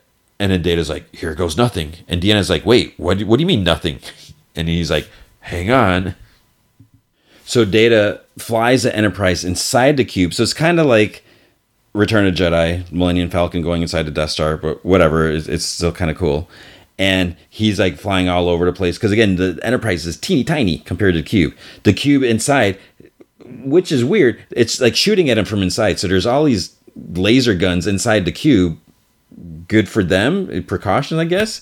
Why is there a path in there? I don't know. Why was there a exhaust portal pipe thing in the Death Star that could be blown up? So then Deanna's like, why am I sensing enjoyment? Because Data's like flying it, they're going all over the place. Data has this big grin on his face. So then a giant space dock thing has fallen. Planetary shields are down. There's nothing left to defend Earth. And this alarm goes off. And Raffi says that the fleet is targeting every major city. And Seven's like, prepare another strafe run. But then they somehow get hit. And Raffi's like, our cloak is gone. So the simulated crew members, they broke their way out of the, I don't remember if I mentioned it, but they managed to pry open the doors in the transporter room just by like pulling it open. And so they're at the cloaking engine that they stole from one of the whatever ships, and they just like shot it and destroyed it. So the cloak engine thing is gone. Picard tries talking to Jack. He's trying to get him to listen. The Queen's like, because he's like pulling stuff. He's like, if you disconnect him, he won't survive. His mind will go into unsurvivable shock or something like that. And she's like, only he could choose to leave now. He's too far gone. And Jack's just like, fire, fire, fire. Almost like Cornholio. Fire, fire. Anyways, I was gonna say I didn't realize there's Beavis and Butthead show season 2 started. I didn't know there was a season 1. That's also on Paramount Plus. The Titan takes a direct hit. All systems are non-responsive. A crew member says that the Borg are headed to the bridge. Seven's like, without the cloak, they're dead in the water. The Borg Queen says, we've already won, Locutus. All the cities are getting target locked or whatever. Data continues flying the Enterprise, and he's like shooting. The cube is like starting to rock and stuff like that. The Queen is like actually a little surprised, and then the Enterprise reaches a beacon. Beverly is like, she's preparing to fire, but Geordi's like, wait. He's like, Data, are you seeing this? And he's like, firing on it would cause a cataclysmic chain reaction. We destroyed a beacon, we destroyed a cube. So Deanna says, and everyone on it. If we fire, we kill everyone on there. If we wait, the rest of the galaxy gets consumed or gets killed. So Geordi turns Beverly, and she slowly kind of nods her head. Geordi calls Riker. He says that they have a lock on him and Worf, but they can't find Picard. So he's like, prepare to beam. And Worf's like, belay that order. He's like, I can't leave him. So Deanna just like closes her eyes. She's like, Will, the moment we fire, you'll have a minute to get out at most. And Will's like, I owe him a lifetime. The least I can spare is a minute. He's like, I'll see you soon. Riker out. So Worf says to Riker, for a moment, I was worried that we might actually make it out alive. So they've crossed into the dead zone. Comms are out. Picard keeps pulling cables from Jack. He says that he vowed he'd never return to the collective. He says he's been running half his life until now, but now he has something to go back for. The Queen's like, stop! Riker and Worf arrive just to see Picard plug the cable. He jabs into his neck, and he starts getting assimilated. And he's like, I am Locutus. Resistance is futile. And then in this like weird digital whatever world thing, Picard's standing in front of Jack. And he's like, I can feel them, all of them, so many voices, joyful, welcoming me. Everything is joyful, no loneliness, no fear. It's perfect. And then Picard's like, Jack, this euphoria isn't real. This is death. And Jack's like, this is where I was meant to be. And then Picard's like, I was the same. I joined Starfleet to find the family I didn't have. I let them in, but there was always a barrier. I too thought that there was something wrong with me, and I waited. I waited in that vineyard, waiting to die alone. But now I realize you are the part of me that I never knew I was missing. And then Jack's like, that kind of like hits him a little bit. But then he's like, no. He's like, this was written before my birth. He's like, let me be. I'm surrounded. I'm carried. This is where I belong. And on Enterprise, Geordi's like, we're out of time. He's like, let's just hope that they have a little time. They have some time left. And he's like, Doctor. Beverly nods. And Geordi's like, target the beacon, fire torpedoes. But he says like through gritted teeth because he doesn't want to give that order. Beverly hits the controls. Pew, pew, pew. So the Queen's like, no. Riker says, and asks Worf, he's like, is this good enough? And he's like, it's a fine day indeed to die with honor. Data tries scanning for them. There's interference from like the shockwaves. Picard's like, then if you won't leave, I'll stay with you till the end. And he puts his hands like on his chest. He's like, you have changed my life forever. And he embraces Jack. And there's flashback memories. Jack closes his eyes. These things, just like some glitching, whatever. He opens his eyes and he's awake. And in like reality, he pulls the cables out. The Queen grits her teeth. Picard tries like pulling his cable out. Jack has to yank it out. Then they just like stare at each other. And then Riker's like, I love you, Imzadi, which is a Betazid word for beloved. And he's like, we'll be waiting, me and our boy. Because Riker's like, we're going to die. Deanna whispers, and she's like, I know where they are. So she goes to the controls because she can sense Riker. The Queen's like, you were born here and you will die here. Jack's like, it's done. The time of the Borg is over. And then she's like, even if you survive, you'll be different, changed, broken, alone. And he's like, no, I'm not alone. And then there's this bright light. And then you see like above their heads, the Enterprise is like hovering over them. And then all four beam up. Then you hear Borg voice, command signal interrupted, continue last directive. So the assimilated reach the bridge. Everyone has their phasers up. And then the Queen screams and is consumed by flame. Just like, huge, whatever wall of flame, like it just envelops her.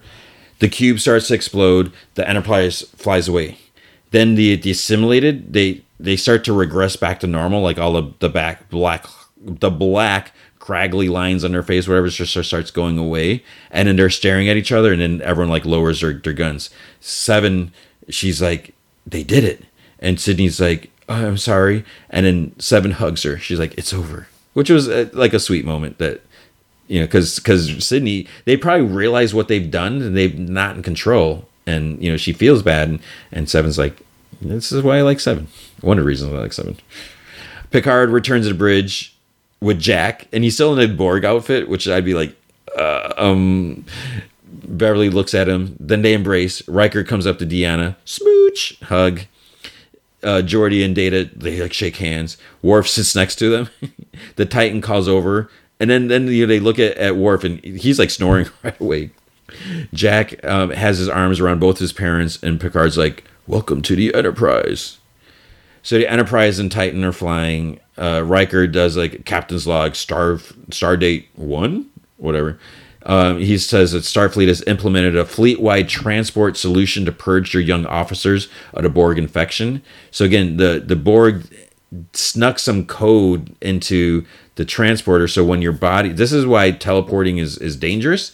So when your body is torn apart, whatever, and then put back together, you had this new bit inside you, which has made them susceptible to being assimilated or evolved or Borg or whatever. So they have a way to like purge that out of the system. It was developed by their new head of medical branch, Admiral Crusher. She's also come up with technology to scan for other irregularities, and we see like a changeling just apprehended before transporting whatever. So it seems that their changeling adversaries kept but did not kill many of their targets, since they need them for information. If they're posing as someone else, they need to find out more whatever secrets and stuff. Then we see Tuvok, so he's back. He's like, the command crew of the USS Enterprise is receiving a full pardon for commandeering, or better yet, hijacking this very ship with your help. So he's talking to Seven. He's like, you disobeyed a direct order from your captain. As a result, Starfleet Command has ordered me to, and Seven's like, let me make this easier for you. She's like, clearly my judgment, my instincts don't fall in line, and that is why I'm resigning from Starfleet. So it's just like, dude, come on, Seven. Tuvok has like this disc in his hand. He's like, this was sent to Starfleet Command before you entered the Righton system. He like slides it over.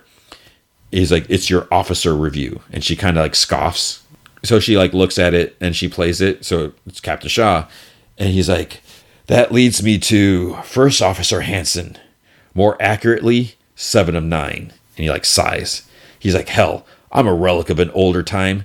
By the book, by God, the book is boring.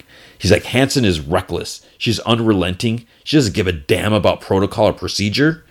Lets out another sigh. He's like, however, she's brave and loyal, and the book she writes is going to be great. And the rules she break, maybe they were broken to begin with. So in light of that, I have a recommendation for a promotion to captain when we return to port. And then Tuvok's like, resignation denied, Captain. So Shaw, he gave a good review for her because he realized that, it seemed he was so angry, like he didn't want to call her 7 of 9. He would, insist on calling her, whatever, Hansen. So he actually gave a good review for her. Rafi listened to this message from her son, because he's like, you saved us all. He's like, we're eager, to see you, including, your granddaughter. And you see her come up. She's like, oh, she's kind of shy or whatever. Worf comes in and he's like, I have been told tears are the body's weapons against pain. Having never wept, I hope yours to be happy. So she's, she was looking at the message. She's like, it's the strangest thing. She's like, my son Gabe wants me to meet, my granddaughter. He's like, all the monitors in the house lit up at once. All the newscasts, broadcast my face, every classified valor accommodation, so everyone knows like all the good stuff that she did. Worf shrugs. He's like, whoever leaked this information is an honorable maverick. And Rafi's like, and a dear friend. And he's like, be happy with your family. And she's like, and you continue to be a warrior for peace. And then he actually gives her a hug, and he's just, at first he's kind of like, because he doesn't do that. Deanna talks to Data, so he's been through a lot of emotion, and she's like, oh, look at that. We went over time by an hour again. So she gets up, but then he keeps talking, and he's like, I saw an ensign feed a cat the other day, and I wept. He's like, it seems being human is almost as difficult as a desire to be human, and infinitely more complex than I considered. Then he gets up, he apologizes, for taking up all the time. And he's like, same time tomorrow? She's like, yeah. Then Riker comes in, and then they hug or whatever. Then it cuts to a year later. It's like, what? So there's Space Museum. Picard, Riker, and Geordi, they stand on the Enterprise bridge. They're marveling at all the time she saved the world or whatever, the galaxy. Geordi orders a computer to initiate shutdown procedure, because they're going to put it back on display or lock it down, whatever. They walk out, and Picard tells Geordi, he's like, take good care of her. And Geordi's like, of course, after all, she's always taking good care of us. Picard and Crusher arrive at space dock. Jack's like pacing, and like they're in a shuttle, and she says that she can't believe that he's actually nervous, and he denies being nervous. Picard's like, well, I was, my first day of posting. Beverly says, for Starfleet to put him on such an accelerated track, it's an honor. He's like, or nepotism. He's like, the name probably helps. Picard's like, names mean almost nothing. This is all you. He's like, I'm so proud of you. And Jack actually, you can tell that meant something to him. Then Picard says to Jack, he's like, you never told us what ship you were posted to. And he's like, well, why do you think I'm so nervous? He's like, it's for them. So we see it's the USS Titan. That's what Picard says. And Jack's like, not quite. So Beverly's like, you have to excuse the subterfuge. She's like, we know you're averse to fanfare. And Jack's like, she's been rechristened in honor of you and your crew. So the ship kind of pans up above it. It is now the NCC 1701G. And Jack's like, he goes up to him like he's to Picard. He's like, names mean almost everything. He's like, welcome to the Enterprise, Admiral. And you can tell Picard is just like really overjoyed. So Jack walks on the bridge. He goes on. He's like, plot a course and readying the torpedoes. And he sits in a chair. And Seven's like, out. He's like, but it's so cozy. So Seven says, or it turns out like Seven's number one is Raffi. And Seven tells Ensign LaForge, so Sydney's there, to just ignore everything that Jack just said. And she's like, I usually do. So I don't know if Jack and Sydney are dating or hooking up, or if they will. Raffi says, she's like, I still can't believe Starfleet saw fit to give a thief, a pirate, and a spy their own ship. And then Jack asks Captain, he's like, where do you want me? She's like, comms? He's like, I speak 13 alien languages. Tactical or science? I've scienced my way out of a lot of situations. She's like, you'll be stationed here as my special counselor to the captain. So it's like right next to her. He's like surprised. And then she's like, sit. And then you hear, one of the crews like, Captain Seven, we're prepared to warp, which sounds weird. Then Raffi's like, on your command, Captain. And then she's like, engage, make it so, take her out. She's like, there's a long history of it. Your first official act is captain in command. And you see Seven kind of goes like wide-eyed a little bit. And she's thinking. Jack's like, writing the opening line to your legacy. So then what'll it be? And then we see the ship from outside, the ship goes to warp. We don't get to hear what she said. So that right there is like, are we going to get a spin-off show with Seven as a captain, with Raffi and with Jack and with Sydney, and then we'll get to hear like what her make it so, engage, whatever is. Riker and Picard are sharing a drink.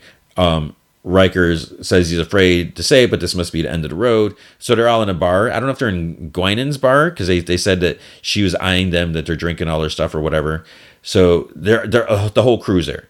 So they're saying that, perhaps that they should go. Geordi says, he's like, one more, one final toast. He's like, Data, why don't you do it? And Data's like, there was a young lady from Venus. And they're like, Data. He's like, well, I always wanted to finish that. So, but he's like, oh, the honor belongs to the captain. So Picard goes on, he does some quote about sailing the tides or blah, blah, blah, them sailing with him and something like that. Then Picard pulls out like a card. He suggests that they play. So they're playing like poker or whatever 25th century version of poker they have. It comes down to like Picard and Riker, and then Riker's like, are you feeling lucky, Jean-Luc? And Picard's like, I've always felt the stars were in my favor. And then you see he wins. They all laughed. He takes the pot, and then he starts dealing another hand. And then that's it, the end. But then there's an end credit scene. Jack's unpacking in his quarter, and then a voice is like, well, look at you, a chip off the old block. And then he turns around, and he's like, Q, is that right? So Q's there. He's like, a simple name for a complicated being. And Jack's like, my father told me all about you. I thought you were dead. And Q's like, oh, and here I thought the next generation wouldn't think so linearly. He's like, young mortal, you have so much ahead of you. Jack's like, you told my father that humanity's trial was over. And Q's like, it is, for him. But I'm here today because of you. You see, yours, Jack, has just begun. And then that's the end. So again, another hint. Are we going to get a spin-off? I don't know. So it was good. I enjoyed it. Yeah, I'd be totally down if this is a setup for a new show. I don't know how many I can't even keep track of how many Star Trek shows are there. Are there just 2 other ones? 3? 8? I don't know. Is there room for more Star Trek? I mean, if people want it, if people are watching it, do as many Star Treks as the whatever can handle. So I would definitely continue watching with Seven and Raffi and Jack and all that. So we'll see. But it was good. So it was a nice ending. No one died, because it's you always do it. It's like, this is the end. Death is realistic. We got to make it seem the stakes are high and there's repercussions. So someone's gonna die. We don't need that. Have a happy ending. Let's make them. They're all happy at the bar playing cards. The end. Yay! They're happy.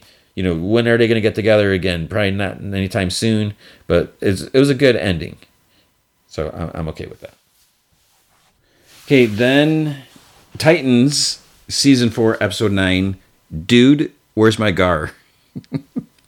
I love that title. Oh, so silly. This was a weird episode. It's kind of it's not filler, but it's like meanwhile, we got all this crazy stuff happening with the Titans, and then we take this segue. This is all just Gar. Where has he been? So it starts off with Gar as a kid. His eyes are teary. He's at the zoo. This worker comes up and asks if he's okay. And she's like, I take care of the gorillas. And she says, what's your name? And she says her name, whatever. So then she tells him, she's like, well, just sit and watch them. Because she's like, do you like the animals or whatever? She's like, just sit and watch them. And then he grabs her arm because he's like, I don't want to be alone. And she's like, well, you'll have to be, which seems like kind of weird. She's like, I have to make an announcement so we can locate your parents. And then, she leaves, and then he's just sitting there at his gorilla grunts, and he looks at it, and then he starts getting these red flashes, the animals getting experimented on, whatever, and then he's in the red. So, this is what Garfield's been doing. And in his voice, the closed caption says Dominic, calls his name. He hears Rachel, he hears Dick, and then Dominic's like, yes, protector of the red, I have found you. So Gar wakes up lying on the ground. There's a fire nearby, a little, campfire thing. There's this kind of cave. There's torches around. There's this strange winged creature, growls at him. It's fur, but wings. And then this dude comes out, Dominic, which I think is the guy that talked to him, before he disappeared. I forgot where he was at. And he started talking to him like he knew him or something like that. So then he says that the creature is a lion and a bat, and then it goes out to the edge of the cave and flies away. So Dominic's he's hungry, and he goes out to hunt. So he asks Gar if he's hungry, and Gar's like, who are you? He's like, where am I? So this Dominic dude says, you are on top of Mount Kilimanjaro. He's like, I pulled you here out of the red. And he's like, the truth, that is what and who I am. And Gar's like, where are my friends? Like, who are you? I am like you, my friend. I am one with all beasts who breathe and bleed. I am your freedom. So then Gar says kind of more to himself. The last thing he remembers, he was with his friends. He was facing the end. Then he goes up to Dominic. He asks what happened, and he's like, you did what I told you to do. You saved yourself. Then I brought you here. So he takes off his helmet thing, mask, and he's like. Gar's like, where are the Titans? And he's like, I do not know. He's like, you brought me here? He's like, well, you can take me back. So this dude, Dominic, he keeps trying to get Gar to eat. And he's like, take me to red. He's like, take me to red. And he's like, why isn't it working? He's like, you need your strength. You are famished. He's like, I can feel it. Now eat. Eat what I offer you. Only you can find your way back to the red. And Gar's like, what exactly is the red?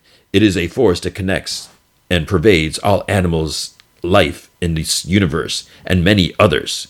So the multiverse going on. He's like, a place fully alive, one that every beating heart flows into. Only a chosen few can tap into its raw powers.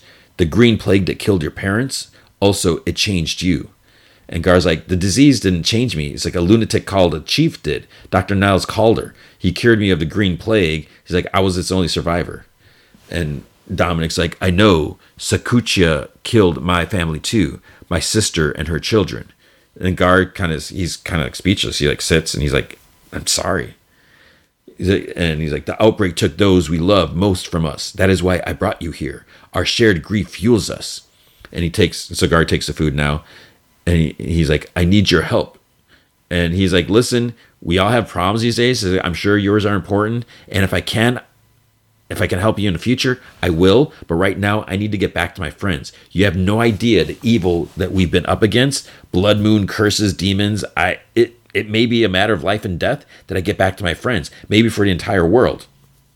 Dominic's like, you do not yet know what truly threatens the world. So there's some noise behind Gar. Then there's a couple smoke, flash grenades drop off to go off. Men come shooting with assault rifle. So Gar jumps and ducks behind some rocks. Dominic grabs his mask, and then he starts like fighting the soldiers. Gar growls and Dominic's like, no, stay. So he grabs the soldier. Another one like shoots, and Dominic uses a soldier as like a shield. He hits the other guy. He goes flying out of the cave, and then he like washes his hand like in his pond. Gar's like, who were those guys? And Dominic's like, men who do not belong in my domain. They knew I sought to end them, so they struck first. When I wear the helmet of the beast, I can hear the apes they took from the jungles screaming, rattling their cages. And we get like a flashback. We see that they are infected now, dying, dissected while still alive. And then this doctor is like operating. He's like, put some tape over its mouth or shut it up, for God's sake. So Dominic's like, I need to free the apes and burn their lab to the ground. The disease that killed my sister and her children, your parents and dozens of others, it came from the same lab. And Gar's like, what? It is finally time for us to get justice for our families. This is our sacred mission. And Gar's like, you know so much about me? He's like, are you going to tell me something about you? I was once Dominic Mandawe. The day... So Dominic Mandawe, he was sort of Bwana Beast, but he was like the successor to Bwana Beast. It was like during Grant Morrison's Animal Man run. He becomes Freedom Beast instead of Bwana Beast, because that's maybe Bwana Beast is just kind of weird. I don't know. So he continues like, but the day Mike Maxwell gave me this helmet, there was only Freedom Beast. Beyond tying me to the red, this ancient helm prolonged my lifespan. It gave me strength, stamina, and the ability to fuse two creatures into one super hybrid. And Gar's kind of like, weirdest power ever. The legend of the beast goes back as far as the story of Mukanre and Kanyanga or something like that. He shows them like some paintings on a wall. He's like, each one of us protected our time as best we could with the tools we were given. But you need no helmet. You are different from us, from Animal Man or Vixen or the others tied to the red. You can do more than them, Gar. Than me. I brought you here to show you that, to free your mind from the cage society put it in. And Gar's like, if I'm more connected to the red than anybody else, why is it I can only turn into green animals? And Dominic's like, your favorite color is green, no? He's like, yeah, I mean, it's been that way ever since I was a kid. Your influence over the red is astounding. And he hands him like this pouch, like hanging on his necklace. He's like, drink this. Gar's like, what does it do? Does it make me grow or shrink? And he's like, a bit of both. It destroys you. See your truth. Stop this lab. And you will travel back through the red on your own moments. Now, let it begin. The fire goes out, then the light goes up, and then he has the helmet on. Gar drinks. He like grunts and he sits. He's like, how long does it take to begin? Then there's a bunch of other guards that start like coming out like from behind him and like repeating like what he keeps saying. He's like some are walking around kind of like all fours like on animals and whatever. The red kind of shimmers and flickers around him. Then he's by that dream tree with the bones hanging off of it that he kept seeing in his vision underneath the moon like early in the season. He hears Rachel like talking, then he starts gagging, and he's back in the Titans RV. And Rachel's like, Earth to Gar. It's like, where are we going? He like stares at her. He's like, I don't know. She's like, yes, you do. She's like, you're in a driver's seat this time. And then you look and there's a Gar driving. And he's like, no. He's like, where's Dick? So then it's like, now that we're all here, how about some tunes? So the one driving, said that. He's like, Rachel's like, you always follow everyone else, Gar. It's like, first your parents, then Dr. Calder, then Dick. It's time to stop following. And then the red starts flickering around him. Now he's back in the cave. Young Gar kind of runs by. Rachel's there. And she's like, don't worry about us, Gar. And he's like, how can I not? You're my family. Then Dominic's there in like Rachel's place. Return to your breath. Go deeper. More red starts flickering around. And then Gar is in Star Labs. And he sees Jinx. And she's like in this different like weird costume. And he's like, hey, am I dreaming? And she's like, ugh, still asking the boring questions, I see. She's like, come on, Gar. Are you awake or asleep? Why not both? And then softly he's like, am I dead? And she's like, no, but I am again. And then she like double middle fingers. Thank you, Titans. And she's like, well, I mean, mostly dead. This isn't my first funeral or eve of resurrection, Gar. She's like, it's really important you understand this. Life isn't about the individual. It's not a single pool of water that evaporates. It's a collective. It's a river that flows forever. Our spirits mixing healthy or not as a whole, as one. Forget yourself and the Titans, Gar. This is all so much bigger. And then more red flickers around him.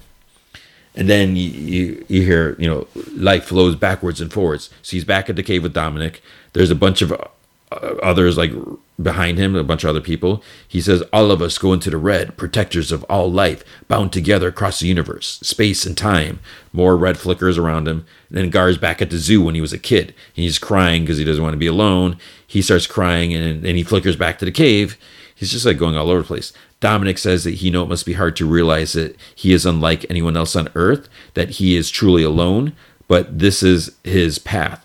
Then he says that, he's like, there are heartbeats. Can you hear them? And he kind of listens. He's like, yeah. He's like, good. Then we can go. Come, our mission awaits. So then they're kind of like in this nearby town, I guess. They're driving. Dominic says that the red is under attack now more than ever. It needs a champion. Gar asks about him, being alone in the cave or whatever.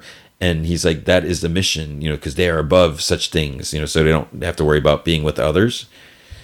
So now they're outside the lab, and Gar says, it looks like it's closed. And Dominic's like, they do their worst work at night. So he asks Gar if he can hear them screaming inside. And Gar says that he can feel them too. And then Dominic says that the men inside profit off their pain. He's like, tonight the men inside are prey.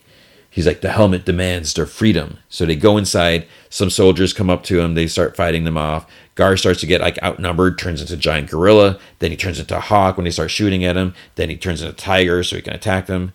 Gar busts down this door. This like dude scientist. His name is Dr. Myers. He's like, who are you? He's like, this is a restricted area. And Gar's like, they're all dead. And he's like, not all of them. Myers says that, he's like, you need to leave right now. And Dominic says that the ape on the table is going home. Myers like, she's not going anywhere. He's like, he's highly contagious. And Dominic's like, because of you. He's like, now go. And Myers says that they need to listen because it's carrying a mutant anthrax bacillus. And Gar's like, what did you do to her? And then Myers like, so at first he's calling it maybe Myers didn't know if it was a he or she, but then he's like, she is a test subject. So if they release this creature, then every other one it comes in contact with is in serious danger. It could spread across the continent in weeks. And then Gar whispers to Dominic, he's like, we can't take her out of here. And Myers like, that's right. It is dying right here on this table.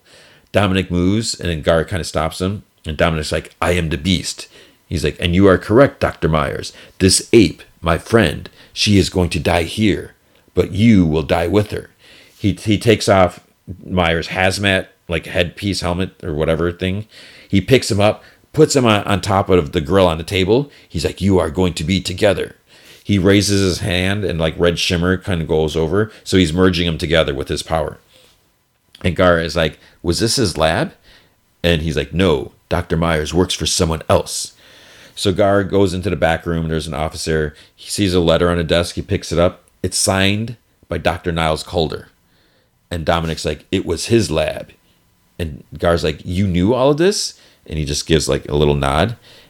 And he's like, he released Sekuchia on purpose.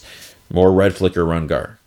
So now Gar, he's still in the lab with Dominic. And he's holding the letter still. But it's like older. It's like there's like webs and like dust and stuff like that. Gar's like, what happened? And Dominic's like, you have been in the red up until this very moment. He's like, what? Everything here already happened. I destroyed this lab years ago. Gar's like, what has all this been? The cave, the men with guns, an illusion? And Dominic's like, an echo of the past to show you. And Gar's like, that the man who saved my life killed my mother and father? And many others, justified by his quest to unlock eternal life. Gar's like, what does immortality have to do with re-engineering a virus? And Dominic's like, all life is tied to the red. Dr. Calder attempted to tap into it. He released the virus, knowing dozens would die, but he needed only one to live. Another test subject for his Doom Patrol. And Gar's like, well, why not just tell me about this? And Dominic's like, people in your life are never who you think them to be. They can be destructive at worst, like Dr. Calder, or a distraction at best, like the Titans. You are so much more than their beast boy, Gar. You are the changeling, the true protector of the red, ready to release me from my duties. I have sought you out for many years, and now you are here at last. And Gar's like, I'm leaving. He's like, no, you have a responsibility. And Gar's like, I know you've wasted my time. My friends' lives are in danger. Maybe the whole world. You have no idea the evil we're up against. He said all this already. And Dominic's like, protecting the red is your destiny. You know that, Gar. He's like, you saw it. You are meant to fight alone, to be alone. The avatar of the red is above family or friends. So it's like, you're not selling it. He's like, you're going to do this, but you're going to be alone. It's like, oh, sign me up. So he's like, you have sought them out, but you cannot have them. Your role in this world is too great, too important. And Gar's like, stop. I speak only the truth you saw and see. I know how lonely a life of solitude is, but you must give your heart to it all.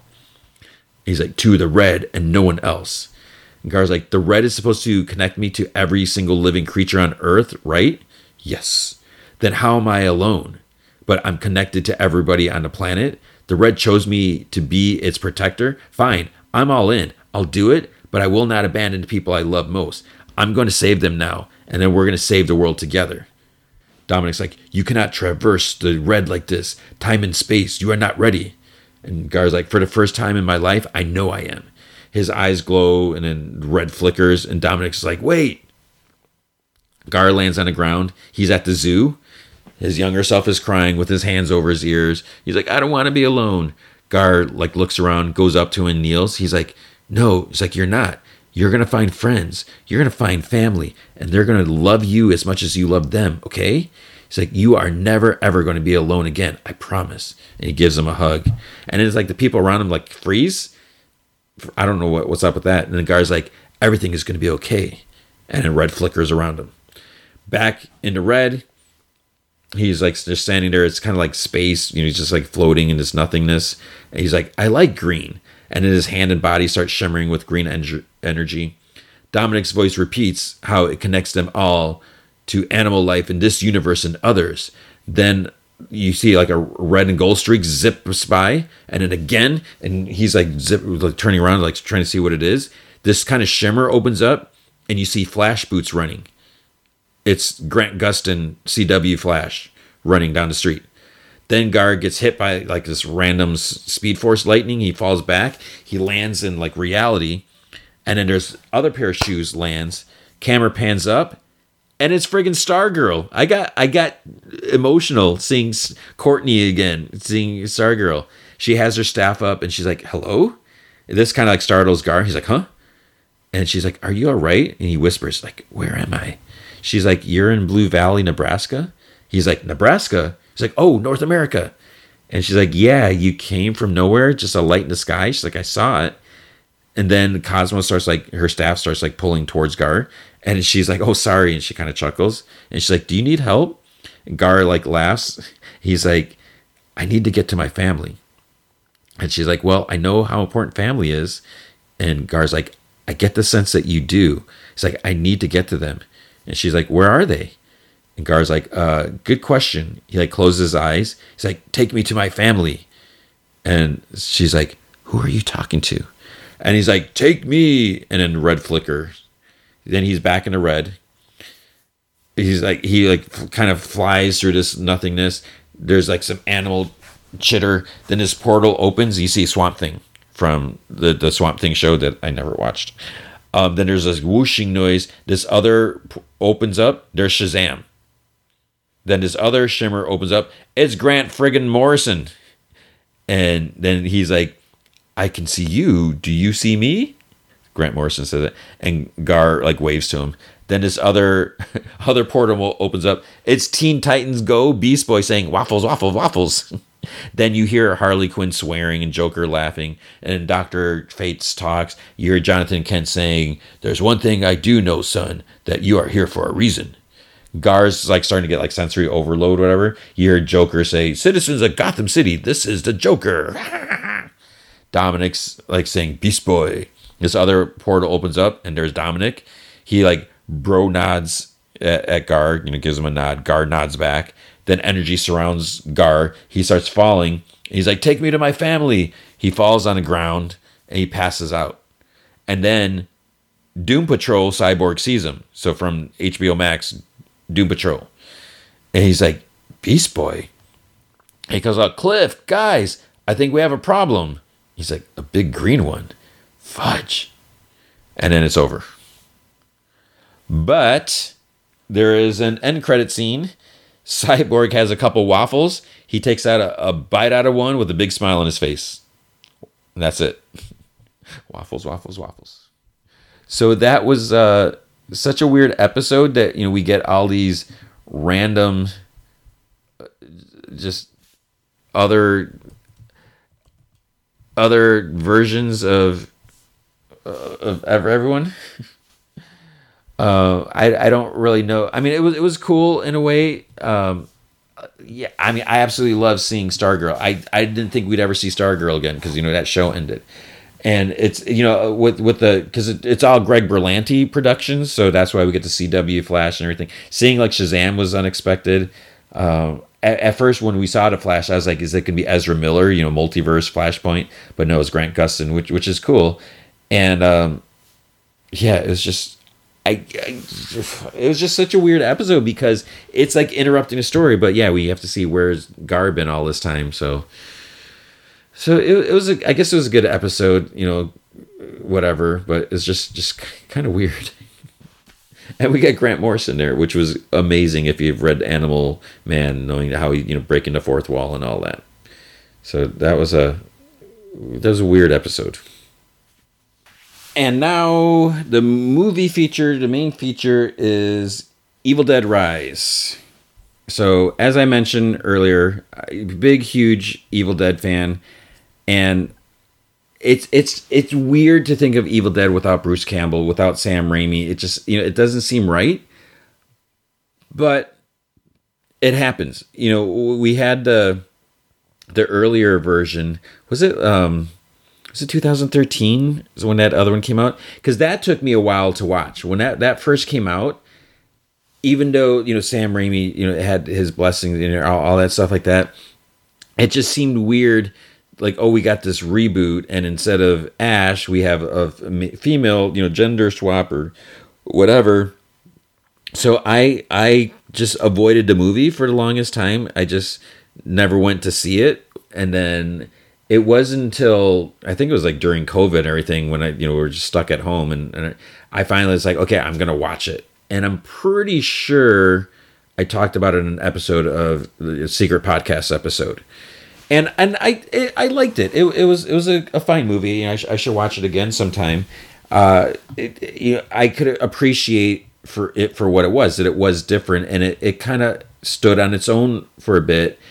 There's a lot of familiar elements, because it's a group of, young people at the cabin in the woods, and then all the crap goes down. And then there's a lot of very similarities.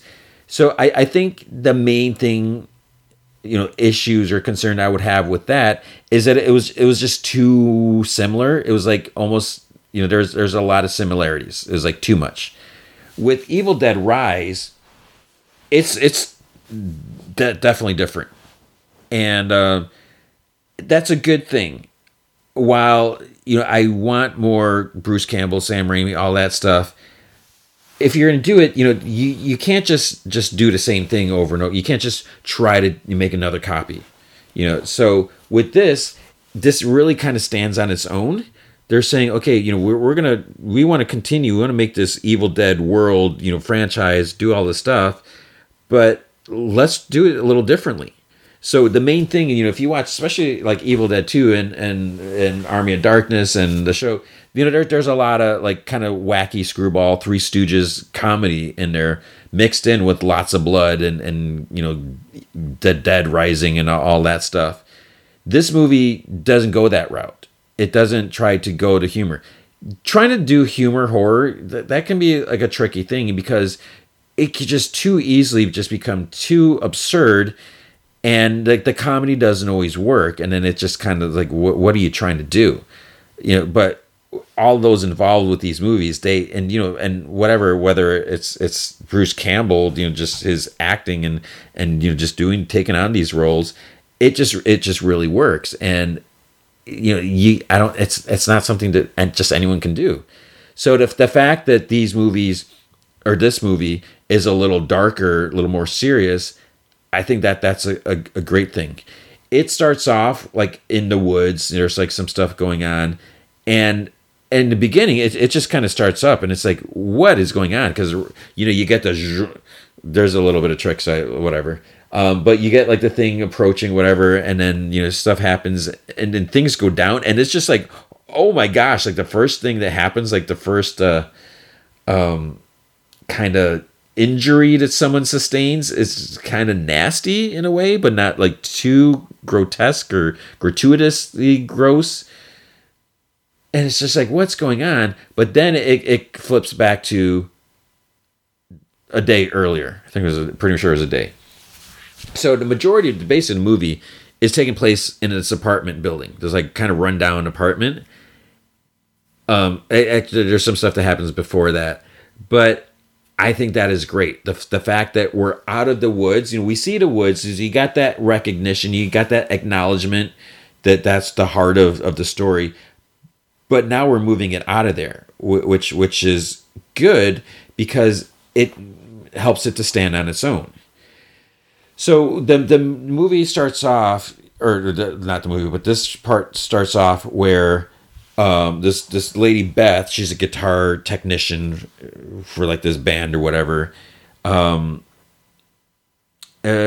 She decides there's one thing that comes up, which I guess I won't mention that, but she decides to go see her sister. Her sister has 3 kids, and she goes to visit them or whatever, and you find out that her sister's like husband left her, or is not really there, so she's raising the kids on her own. And you also find out that the apartment building is like, it's kind of running down or anything like that. They're gonna like demolish it or something like that, so they have to move out. She doesn't have a new place or anything like that. So there's like all this stuff going on, and Beth, she was kind of unaware of this because she was kind of like self-absorbed in her career and everything like that. So what ends up happening is the book is discovered by someone, and then there's like also a record with it. The words get spoken. So this is one of Ellie, Beth's sister, one of her kids, like into like DJing. He finds this stuff. He plays he's like, oh, this is a record, awesome. He plays it, which is cool in a way because it's not like there's no way someone's going to translate this ancient text. And in the original Evil Dead, there's an old reel-to-reel recording, which is, who has one of those. So the fact that it's vinyl's all the rage now, so it kind of works out that way. And then that unleashes the evilness, whatever, and then things go from there. And then it's just a matter, basically it's, if you've seen the trailer, Ellie becomes possessed. She's going after her family, and it's just about survival in this apartment. And things happen where there's a storm going on, the power's out. Can you trust the elevator? Well, there's no power. How can you go in the elevator? And the stairs are gone. A spoiler with that. It's like, so they're stuck there, and there's only a couple other people on the floor. So it's just like things just get really bad, and how do you fight off this weird thing? But this is a sister. No, it's not. Wait, what's going on? So there's just a lot of like weird things happening, and there is plenty of violence and blood, and it's just it's creepy in a way because this actress that plays Ellie, when she's like possessed, before she's even like fully, like when she's about to turn like full on evil or whatever, it's just the way she kind of does it. It's just it's creepy in a way. She's so good, and then things just get really weird. Now, apart from that, there are some other callbacks, like some little, I wouldn't call them Easter eggs, but there's some certain, like they do say "Dead by Dawn" that comes up. See, I don't want to give too many things away, but there is an eyeball. Is, if you've seen Evil Dead 2, there's something that happens, a flying eyeball that happens, and there's a couple other things. So it was nice, it's a nice touch to put those things in there, because then people who watch the other and they're like, oh, there you go, there's something there.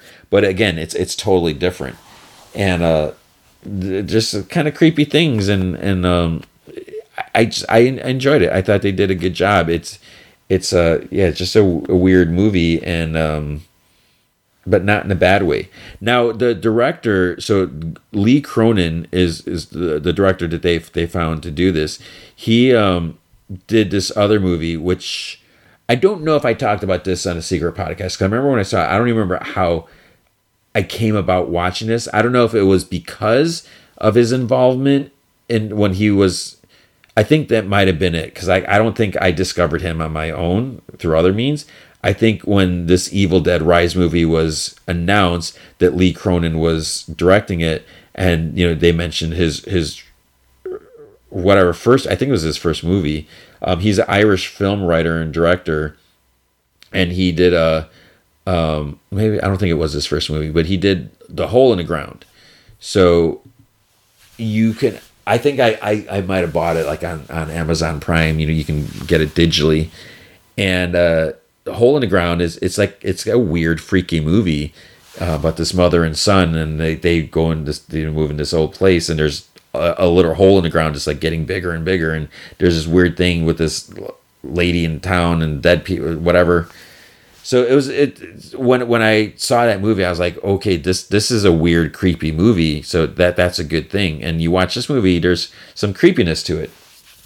So if this is a way to kind of like revitalize, go into different directions, it's off to a good start. Because as much as I love Bruce Campbell and the wackiness and all that, it's not going to work for everyone.